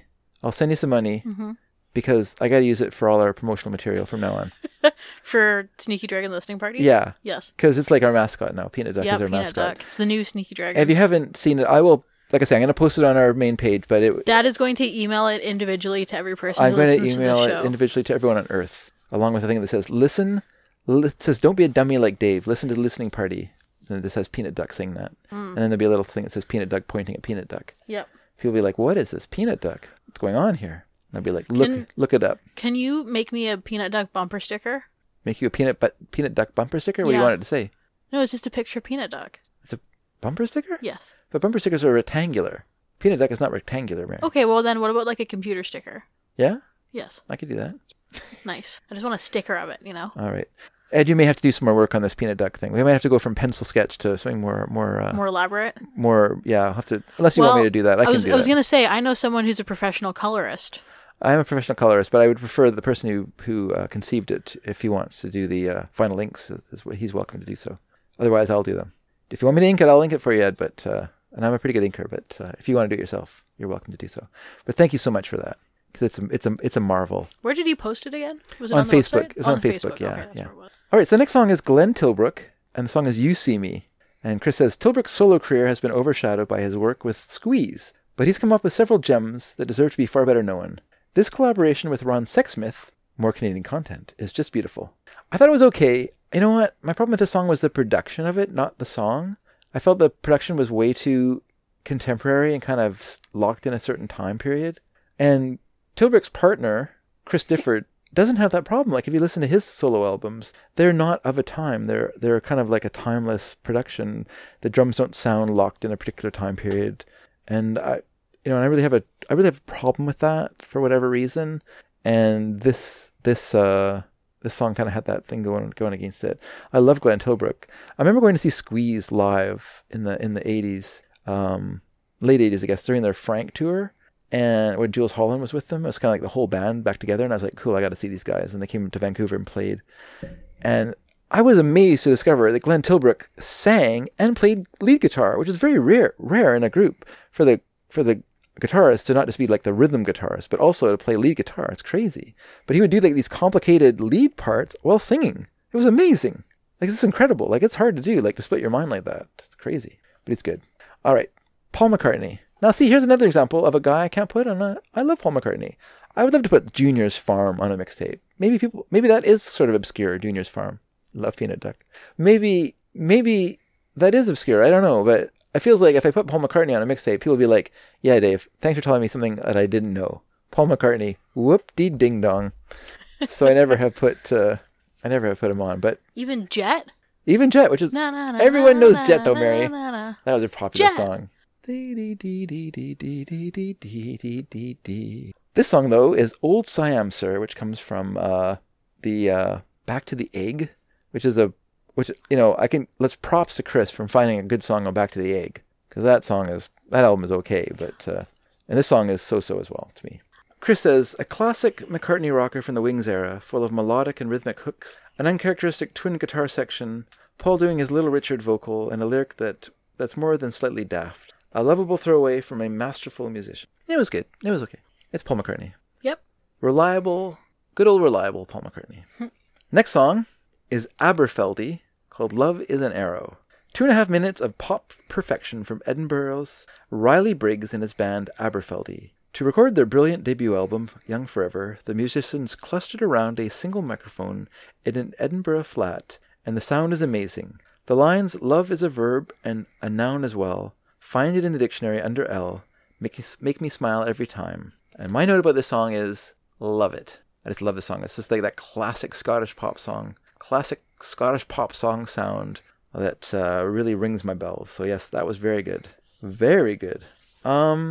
Then we have Amadou and Mariam, and the song is called Politic Amanyi, and he says, so many great tunes packed into one song, along with a heartfelt message. From the album Dimanche à Bamako, produced by Sunday. I started thinking Dimanche. Dimanche is Sunday, right? It is, yes. So I was thinking, it's Sunday in Bamako, okay. But produced by Manu Chao, and an absolute classic. You know Manu Chao, right, dear? No. He did that song, what's it called? I don't know what. That song is like, well, I'll remember it later. All right, we're back. I played Mary a song by Manu Chao called Me Gustas too, but she didn't remember it. So anyway, well, she has heard it. But it was on a mixtape when she was little. But too little to remember, apparently. Anyway, I do like Manu Chao. This song I thought was okay. Didn't ring any bells for me. The next two songs weren't my thing. This song was okay. And the next song is by Franco Battiato called L'Animale. And he says, Battiato is a superstar in Italy and Spain, where his songs have had chart and critical success for over 40 years now. 40 years for one song on the chart. That's amazing. Although I love his experimental, playful side, the lushly romantic L'Animale is an atypical favorite. Chris, I wish you'd... Oh, damn my glasses. Chris, I wish you'd chosen a song that was more playful and experimental, because this very epic, romantic, lush ballad, I don't know. I find that when you listen to songs in other languages, if they're not like playful and experimental, then they kind of don't really work for you or for me anyway, because there's a component missing from them. Like lush ballads don't really have aren't really hugely melodic, and so then you end up with, you're just listening to kind of like a ballad, but you don't understand what they're saying, and it's just kind of, I don't know, it doesn't really work for me. So it's not on you, it's on me, I guess. But you should have chosen a experimental, playful one. I would be interested in hear that rather than a lushly romantic song from Franco Battiato, the great Italian singer. I don't know who he is. I just said he's great. Okay, so the final song is great. This is Teenage Fan Club, and it's Neil Young. And Chris is about it. Well, I went back and forth on a lot of... Young is spelled J-U-N-G, like the... Yes, sorry, that's right. Like the psychologist. The psychologist, yes. Whose name was Carl Jung? Yes, Carl with a K. Yeah, Carl with a K Young. That's how he introduced himself. I'm Carl with a K Young. Well, I went back and forth on a lot of my selections for this list. Just like Carl Newman says, I'm Carl with a C Newman. So, yeah, it's Carl. So Carl with a K and Young with a J. Yeah. That's how he introduces himself. Yeah, that's right. Well, I went back and forth on a lot of my selections for this list. There was never any doubt as to which song would round things off. Ah, the Mighty Fannies. Bell Shill's finest. They're, quote, bracket, big star faded as they aged, but the run of albums they had through the 1990s has earned them a place in my heart and on my phone forever.